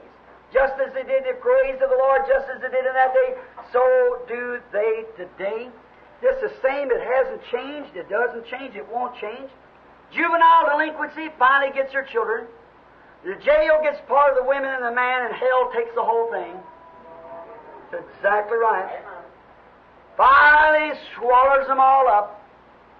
And the preaching seems to go over the top of their backs. They never listen to it. They're going to have their own. You can tell the Bible says this as they keep your Bible. We're going to have our fun. I can hear some of you sisters saying now, maybe not right present, but here he's saying, who, me, obey my husband? I make him obey me. But there's where you're wrong. Stay at home, chaste. I don't care what the Bible says about it. You leave me alone. Listen, sister, that wasn't back in the dark ages. That's the voice of today. Amen. That never happened so much back in the Antediluvian. It happens today, too. That's the same thing.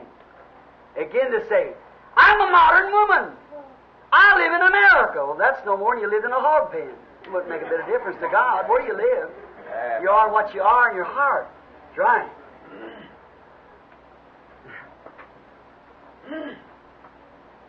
Don't think, sister, that you're so modern, that you're one of these modern women, as you want to say. You're from way back, according to this Bible, in dark ages, in the Antediluvian time, in the time of Noah. That's when they did the same thing. So you're not so very modern after all, are you? See? That's the way they acted in the Antediluvian world. See? And that's the way they're acting today, so it must be dark age again, back in those great dark beyond. And you, man, that will let your wife do it. You're no longer sons of God. No, you kind of fell into Sodom. That's right. Let the women boss you around. Oh, my. I don't know where to say this or not. I better bypass this part. But, all right. This is terrible. But all to this age that we're living. You see the red light on? Flashing? The trumpet of the Lord shall sound, and time shall be no more. Oh, man. The morning will break eternal, bright and fair. Then His chosen ones shall gather from the dust of the earth to their home beyond the sky.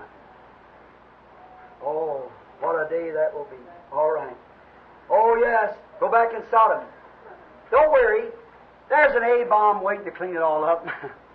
That's right. Clean up the whole world. It'll do it. And then it'll all be renewed again like we've seen under the sixth seal for a redeemed bunch of people who's accepted the Lord Jesus, who's become Christians, who's sold out their cares and their fashions of this world and has come to Jesus Christ and looking to Him and Him alone in His humble, simple program to come and believe on Him and receive eternal life. And if you say you've got eternal life and disagree with this Bible, your eternal life is not the eternal life that God gives. You're deceived by death and not of life. That's right. Now, fear God and keep His Word, for this is a full commandment. The red lights are flashing, and the time is at hand, as it was in the days of Noah. See, they took the legitimate things and perverted it. They took eating, and they took drinking, and they put building, and they put all these other things and perverted it. Now, Jesus expects us to build a home. See? But just look what has taken place in that. Eating, He expects us to eat. That's right. But look what's taken place in that. Drinking, we expect to drink, or waters and whatever we have to do. But instead of that, they tuck it into drinks and liquor and everything. Cocktails, bringing their women in. See? And what about the increase of population? As it was in the days of Noah. What about the beauty of women increasing constantly more and more? See? Red light. What about the time that women would come when they would be the way they were, heady, high-minded, and they couldn't tell them nothing. Preach the Word to them, they would go right on and do it anyhow. See? What will happen? Just exactly like it was in the days of Noah. One day, the door of mercy will be closed. Amen. Then the Scripture says the sanctuary becomes smoky. That means that the intercessor has gone from it. And as long as the Lamb is still back there, as I said this morning or somewhere I was speaking, that as long as the Lamb is there to make intercession, there's still mercy. But what assurance do we have when we see the train is already in the block? When we see the coming of the Lord, the flashing of the lights, how I could speak of different things as we know that He promised to do here in the last days, and we see it right before us. And then we see this subject tonight of another red light flashing, of carrying on among our women and things the way they're doing. We see it's pointing every milepost, everything, every needle, every compass is set straight on to His coming. We're at the end. There's nothing else that I know to happen but the coming of the Lord. And then, my dear friend, that's outside of Christ, what do you think about this? Are you just resting, honestly, friend, I want to ask you a simple question. Are you just resting upon some little sensation you had? Or maybe something that you had, maybe you got happy one time and danced all over the places. Many holiness people and Pentecostals and Nazarenes and Pilgrim holiness, they believe if they get happy enough to dance, that's it. And then cut your hair, wear shorts. Would the Holy Spirit make you do that when He condemns it in the Bible? What about you who says, well, I belong to the church. I'm a Pentecostal, I'm a Methodist, or whatever I am. I'm a member, my mother's a charter member of the church. I've been a charter member. And the very Spirit that's on you is making you do the things that this Bible condemns for you to do. You say, I spoke with tongues, Brother Branham. Now, don't you get a hold of that. I spoke with tongues, and that's the evidence of the Holy Ghost. If your life, if you can still cut your hair, if you can still do these things the Bible says not do, you can speak with tongues all day and night, and it's still nothing to do with God. Amen. The tree's known by its fruit. Amen. I'm getting old. I know that. Each day I get a new ache and pain. Every one of us do. You might as well tell the truth. I thought, God, don't let me. One of the most miserable things is to see a man or a woman who's never accepted Christ and just lived an old moss-back church member, meaner than Satan himself, and see him out there with a crabbed old something. Well, I tell you, I don't believe in it. God never. That's a harvest crown that Satan can crown a life with. A grouchy old woman, about 60 or 70 years old, with fat hanging down under her arms and wrinkles all over her face and her hair bobbed up in 4 or 5 different colors and strutting herself down in a pair of little shorts. If that is the crowning of Satan, I've never seen it. Or some old crabbed man. Oh, God, I know, give me grace to never complain. And I want my life, Lord. I want my people's life. God grant that our life can be crowned no matter if we suffer. Whatever takes place, how many turns against me? I know this one thing in my life. As I get older, my friends, the stream behind me will soon be running out, narrower and narrower, as I go down the road. And I know one thing, it'll come to pass after a while that there'll be nobody come to me and say, ask me advice. The ones who know me in my younger days will be gone on, if I shall live. My friends will get fewer and fewer as I get older now. And I know that someday I've got to die. I hope that God never lets Satan crown me as an old, crabbed, indifferent man. Or my wife an old, nagging woman. Or your wife or you that way. I pray, brother, that our lives will be crowned with the fruits of the Spirit. Oh, amen. Love, joy, long-suffering, gentleness, patience, truth, faith, and the Holy Spirit. Help us, Lord. My life thins out. About 35 years ago, I stood in the pulpit here as a little boy. Tonight, I'm an old, gray and hair and bald-headed, stooping shoulders. I'm broke down. My life is running out. The threads are getting brittle that I'm walking on. As I move on down the stream, my friends get fewer. And after a while, it'll come to a place maybe that I won't enjoy the songs like I used to. Maybe my grandchildren, the children have said, don't make Grandpa nervous. It may come to that if I live. Then it'll come on down until I can't get up out of my chair. Then one morning the fog will come into the room. I'll motion across the border to death to come get me. He can only take me by the hand and lead me across to my Master.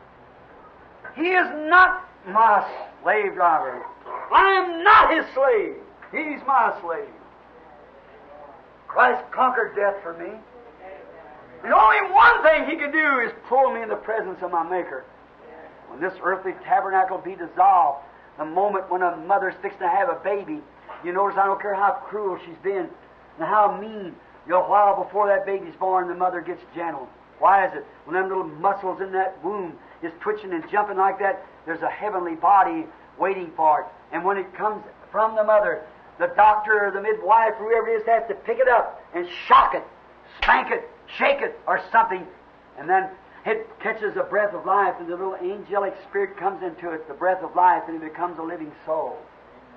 And when we have Christ in our heart, and Christ becomes real in our heart, it's a little baby. If this earthly tabernacle be dissolved, Jesus said in John 14, in closing, I'll say this. He said, don't let your hearts be troubled. If you believe in God, believe in me. For in my Father's kingdom is many tabernacles. I'll go and prepare a place for you. If this earthly tabernacle be dissolved, we have one. I'll go and prepare a place for you, that where I am, there may ye be also. Wants to be with Him. Then I know as this little child Christ for the new birth has been formed, when all other life breaks away, all mortal life and everything's gone, then it'll take something to shock me. And it takes death. Death gives you the shock when it strikes you, but it only borns you again in a new kingdom over on the other side where there's no sickness, sorrow, no old age or nothing. God help us. How, friend, can you ever turn down something like that, seeing that there's no hopes in the world outside of Jesus Christ? The red lights are flashing. Nations are breaking. Israel's awakening. The signs that the Bible foretold. Women cutting their hair, wearing shorts, red lights on, see? Gentile days numbered, with horrors encumbered, return, O dispersed to your own. The day of redemption is near. Man's hearts are failing for fear. Be filled with the Spirit, have your lamps trimmed and clear. Look up, your redemption is near. Hallelujah. I love Him. I want you to love Him. As we bow our heads just a moment in a word of prayer in closing, the red lights are flashing. The signal is on. The coming of the Lord is at hand. He speaks to the nations. He speaks to the people. He speaks to the signs and wonders. As we took Sodom and showed how that angel come to Abraham, the signs that he performed just ere the falling of the fire. We see that? He said in the days of Lot they built, they sold. Look at it, they. And as the days of Noah, women becoming pretty, the sons of God falling, human flesh being worshipped in the form of females. And all these things has taken place that we've talked of tonight. The lights are flashing, the coming of the Lord is at hand. Are you still just a church member? Are you sure, my friend? How do you know you live through the night? Look at Brother Way standing here this morning, in a moment, just turning around to shake hands with somebody, dropped dead right in his tracks. God might not be so kind to you as to give you another opportunity. You don't know what minute that heart makes its last beat. Think of it. The coming of Christ is flashing its signs. Look at them. See if what I've told you tonight, it may not be very popular, but it's the truth. It's what God said. And here we are. Women don't want to stay home. They don't want to take care of their families. They just hire a babysitter and go out to a party somewhere. Juvenile delinquent. All things is taking place. Bobbing their hair, wearing shorts, makeup. The increase is getting prettier and prettier. Man's sons of God are falling. It's a trap for Satan to use the sons of God to fall into that, just as Jesus said. It has to happen. He said it would be there. Here it is. He said, when these things come to pass, this generation will not pass away. And that's 40 years until all these things be fulfilled. Think of it. Are you still just a church member? Have you done wrong? Look, just search your life over tonight, men, women. Look at yourself. Look at your own thought. What in your present state now? If Christ was on earth preaching this, you say, if He would have, if I'd have heard Him preach that, I would have repented. If you would, this is His own word tonight. You'll do it now. If you're without God and you know, oh, you say, I belong to church. I've spoken tongues. We're laying that aside. Look at yourself. Check your life now with God's Word. Are you that person walk away and say, I don't care what the Bible says. Brother Branham, I think you're wrong. It ain't me it's wrong. If there's any wrong about it, it's a Word. And you don't know God yet, and you're not sure that if Jesus should come at this hour, that you'd be ready to go. Why would you trifle when seeing death is so close? When see the end is so close? If there's any here with your heads bowed now, we want to be remembered in prayer as we close. Would you just raise up your hand and say, Brother, pray for me. God bless you, sister. God bless you, brother, sister. Oh, just over the building. Let's just take a little inventory now. You sisters now, with all good faith and hope, just think of this. Have I really obeyed God? Really, where is my desire? Brother Branham, I still do these things. I feel good. I feel happy. Do you know heathens feel just as happy? You know a drunk man's just as happy under liquor as you are? The influence of liquor. And if you're happy under anything that's contrary to the Word of God, it's the devil. If you say, I'm satisfied in my church, and you hear the Word of God preached and won't tally up to it, you're inspired by the wrong thing. No matter what your inspiration is. I've seen them scream and jump and holler and everything and drink blood out of a human skull and call on the devil. That's right. Just as happy as you ever could be. Heathenism produces just as much psychology as anything else. Psychics of the mind, but the experience of Christ is of the heart that changes the whole makeup. Changes the person into a new creature. Think of it real hard. Look at yourself. Just imagine a mirror before you and you're looking at yourself. Am I honest? Am I sincere? Do I really in my heart, do I serve the Lord? Say, I serve it. Look in you women with bobbed hair. Wear short. Look at you that does these things. Look at you man who lets your wives do it. Say, am I a son of God? Am I a sodomite? You women say, am I really a modern woman? Or am I some antediluvian something that Jesus said would be here in the last days again? Think it over. Look at yourself. See, your own being expresses what you are. And if you're not right, will you be honest enough just to be honest now? Raise your hand and say, Christ, I don't hold my hand to Brother Branham or to no other person but you, but I am wrong. Forgive me. Brother Branham promised to pray for me. Now I'm going to raise my hand and say, Jesus, have mercy on me tonight. Save me for Christ's sake. I don't want to be lost.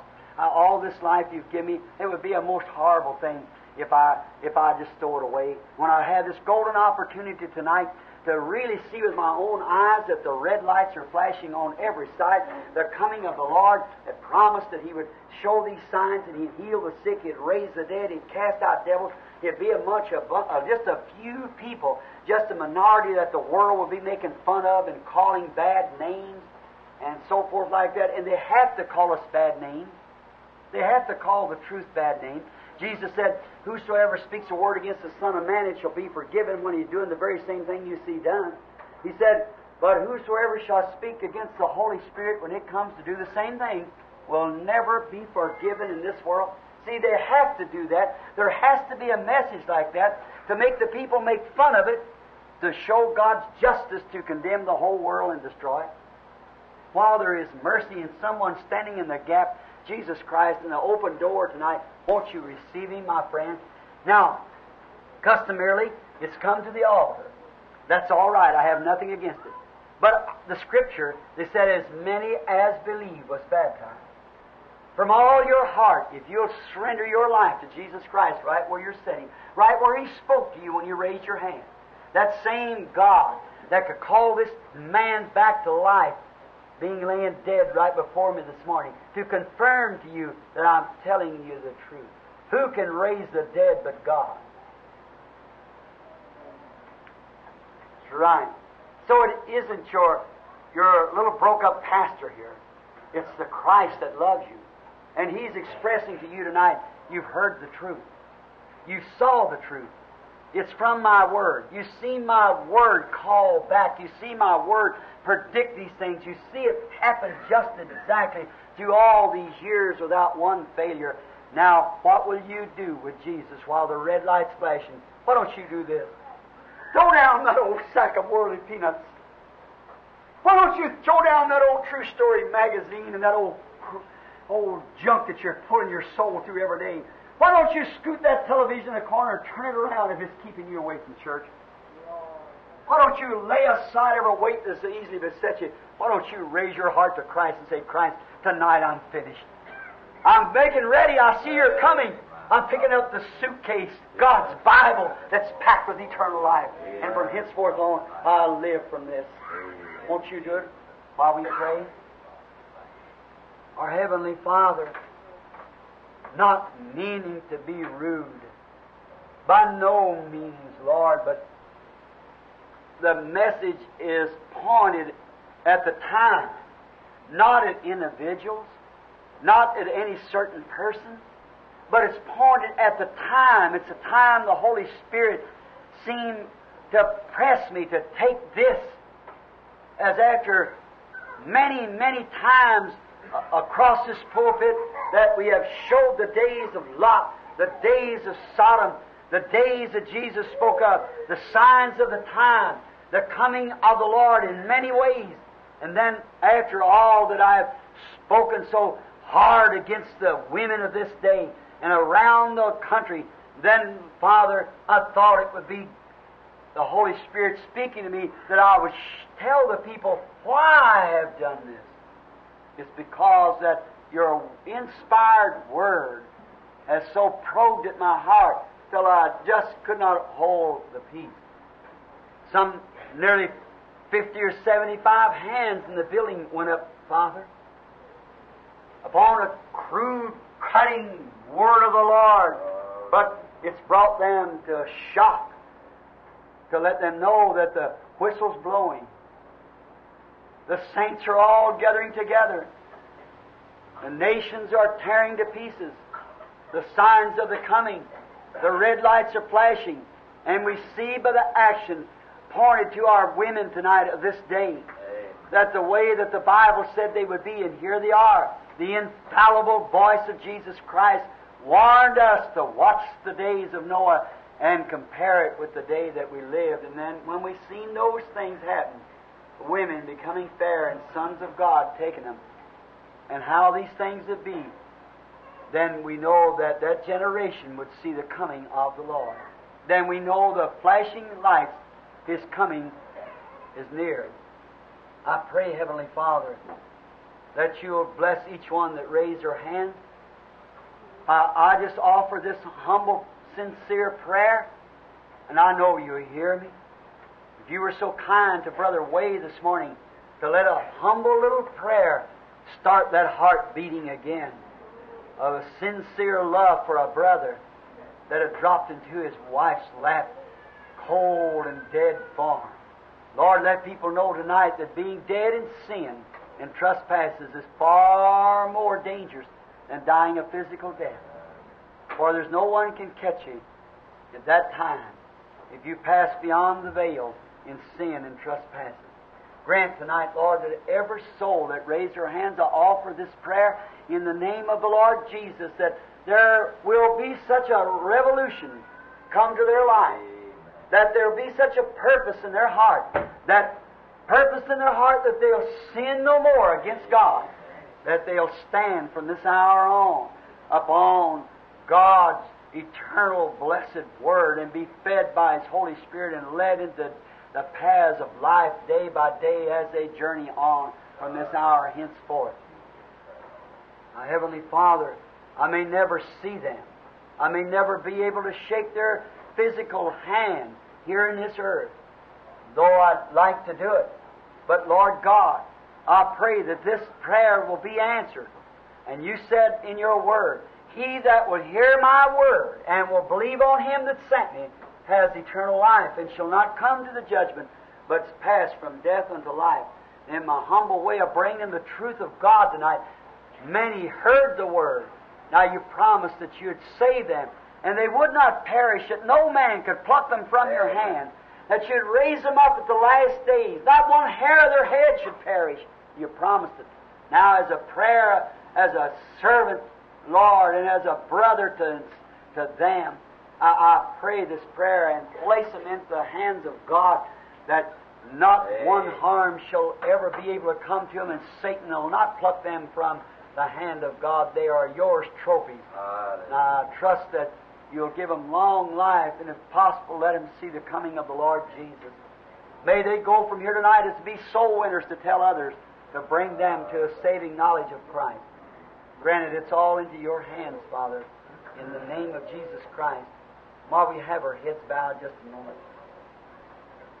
I wonder if such person present now that feels that while we were in prayer that something unusual happened in your heart, and you feel that from now on that you are going to live a consecrated life to Christ, and you see the coming of the Lord at hand, you believe what I preach was the truth about this flashing red light of the way things are, and you understand that it's the Word of the Lord because it's Christ, and you believe from tonight on you'll live a better, closer life to Christ because the prayer that you prayed tonight and the confession you made, and with your head bowed, you just raise your hand and say, I believe that from this night on I'll live a different life. God bless you. That's fine. That's just wonderful. I believe to say everyone perhaps that raised their hand a while ago, raised their hands back that they had accepted it. Now, if you've never been baptized in the name of Jesus Christ for the remission of your sins, remember there's not another name under heaven given among man whereby you must be saved but the name of Jesus Christ. Remember, there's only one bride, the bride of Christ, and that bears His name. Now, and if you've never been baptized by immersing in water in the name of Jesus Christ, let me as His servant, if God has proven to you by signs and wonders and by His Word that I tell the truth, command you, as St. Paul did in Acts 19, who found a bunch of Baptists. They'd been baptized by John the Baptist. And he said, have you received the Holy Ghost since you believed? They said, we know where there be any Holy Ghost. He said, then to what was you baptized? They said, we've been baptized already. But John the Baptist out in the Jordan, the same man that baptized Jesus Christ, that would be a wonderful baptism. But Paul said, it's no good now. He commanded them to have to be rebaptized again in the name of Jesus Christ. Acts 19:5. And Paul said, if an angel comes down from heaven and preaches any other gospel than this that I have preached, let him be accursed. Galatians 1:8. Then he repeated again, said, as I have said, so say I again, though an angel, let alone a minister, bishop, pope, or whatever it might be, if an angel come down from heaven, a cherubim out of the heavens, and preached another gospel than that, let him be cursed. Amen. Then I command you, if you've never been baptized in the name of Jesus Christ, while the water is in the pool and the robes are waiting, come and be baptized, calling upon the name of the Lord, and you shall receive the gift of the Holy Ghost, for the promises unto you and to your children, and to them as far off, even as many as the Lord our God shall call. Amen. Our Heavenly Father, now it's up to you. Persuading man, I try. But to make man, I cannot. And you never work against a man's will, because if a man or woman is predestinated to eternal life, when the light of God flashes over that seed, it'll come to life. And if there's life among us tonight, Father, that you've flashed your light over and they've seen the truth, may they walk humbly and sweetly to the pool to be baptized into the name of your beloved Son, Jesus Christ, which we know that every person in the Scripture was had to be baptized and rebaptized. Those who were not baptized in the name of Jesus Christ had to be rebaptized. And the great apostle who had the keys to the kingdom said on the day of Pentecost, repent every one of you and be baptized in the name of Jesus Christ for the remission of your sins, that your sins may be remitted. And then the promise of the Holy Ghost is to you. Granted, it will be carried out tonight in full measure, Father. I commit them to you now. Take these few words in the meditation of my heart, and may it be acceptable in thy sight, O Lord, and anchor upon thy children, and give to them eternal life. Save all those who are savable, and heal those that are sick. May the grace of God rest upon each of them as we commit them to you now, in Jesus' name. Now, with our heads bowed, we're going to ask our sister that plays the piano to come here just a moment, just about 5 more minutes.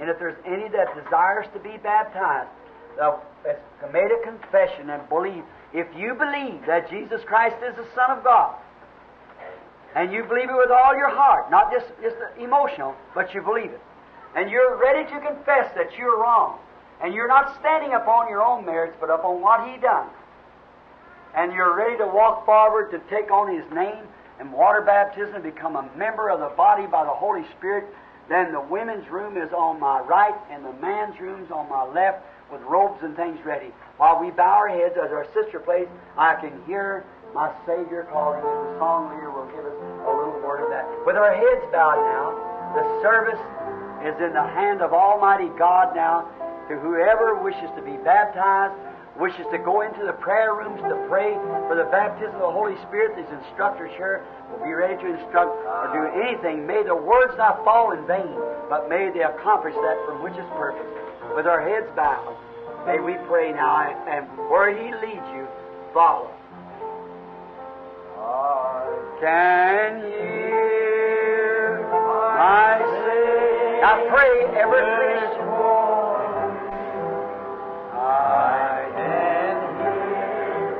My Savior. Could you hear Him call when He raised the dead man this morning? Could you hear Him call when He's in the Word flashing His lights at the end time? I'll go with Him. Oh, are you willing to go all the way? Where He, God bless you, my brother. The man to the left, the women to the right. Where He be, I will follow. Where He, the Bible said, as many as believed were baptized. Oh, I'll go with Him, with Him. Oh,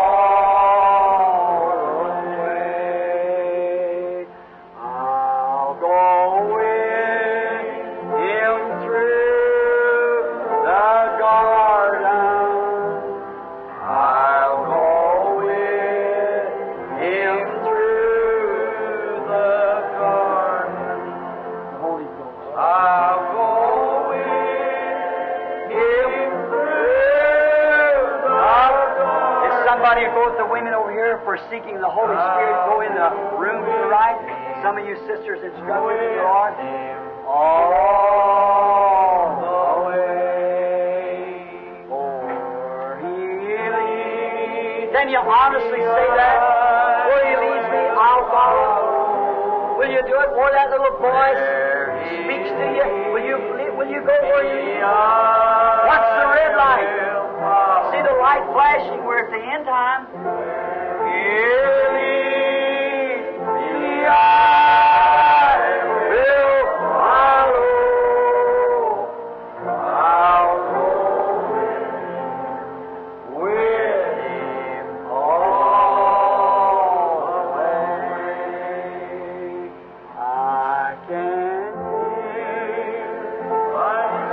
How does He speak? Through His Word. In your heart.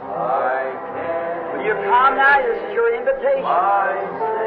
Remember, if it happens before we come together again, you've been warned. Hear my Savior calling.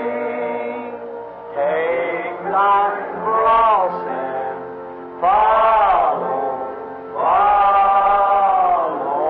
me.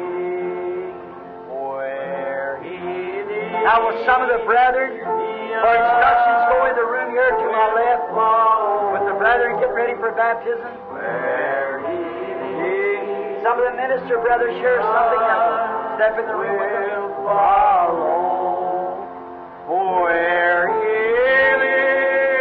Do you really mean it? I'll go with Him all the way. Now, just a moment.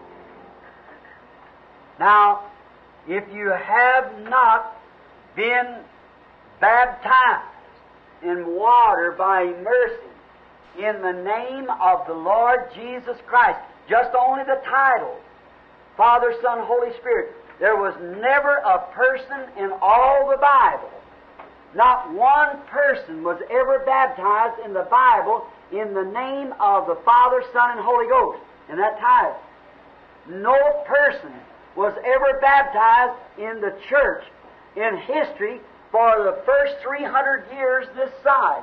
Everyone was baptized in the name of the Lord Jesus Christ until the Nicaea Council at Nicaea, Rome, where the Roman Catholic Church was organized. Then they substituted the titles of Father, Son, Holy Ghost. If there's a historian, a minister, any other person on air, in tape, that can produce one scripture or one speck of history where anybody was ever baptized any other way than in the name of Jesus Christ to the Roman Catholic Church at Nicaea, Rome, you're duty bound to bring it to me. Let me apologize. There's no such thing. No, and every person that was baptized by immersing, that was not baptized in the name of Jesus Christ, was commanded before they could enter glory to come back and be rebaptized again. Now it's up to you. There's no scripture in the Bible where any persons was ever baptized using the name of the Father, Son, and Holy Ghost as the people baptized today. It's a Catholic, Roman Catholic creed that was handed down through Martin Luther and John Wesley, kept running on, and the Bible predicts it would be that way and would run out in the last days, and the door would be open, as we just went through the church ages to see it. It's up to you. I'm just a messenger of the message. Once again, let's believe it. The doors are open, the baptistry's full, and there's no reason. This robe's ready, and we'll be ready to baptize in the next few minutes. If you're here and have not been baptized, once more, let us sing and come, won't you? Fulfill. You say, I intend to do that someday, Brother Branham. That someday may meet you like it did Brother Wade this morning, but maybe not the grace to follow it as it did. You may go any minute. Whether you're young, if you live through the night, if you're 70 years old, you'll outlive many 10-year-old and 15, 30-year-old people. Thousands of them will die through the night. That's right. You don't know when you're going. Be sure. Don't take a chance on that. Just remember, you can take a chance on your work or take a chance on this, but don't you take a chance on that. You remember, my voice will be a witness on God's magnet tape at the day of the judgment against it. So now think of it as we sing again with our heads bowed. He leads me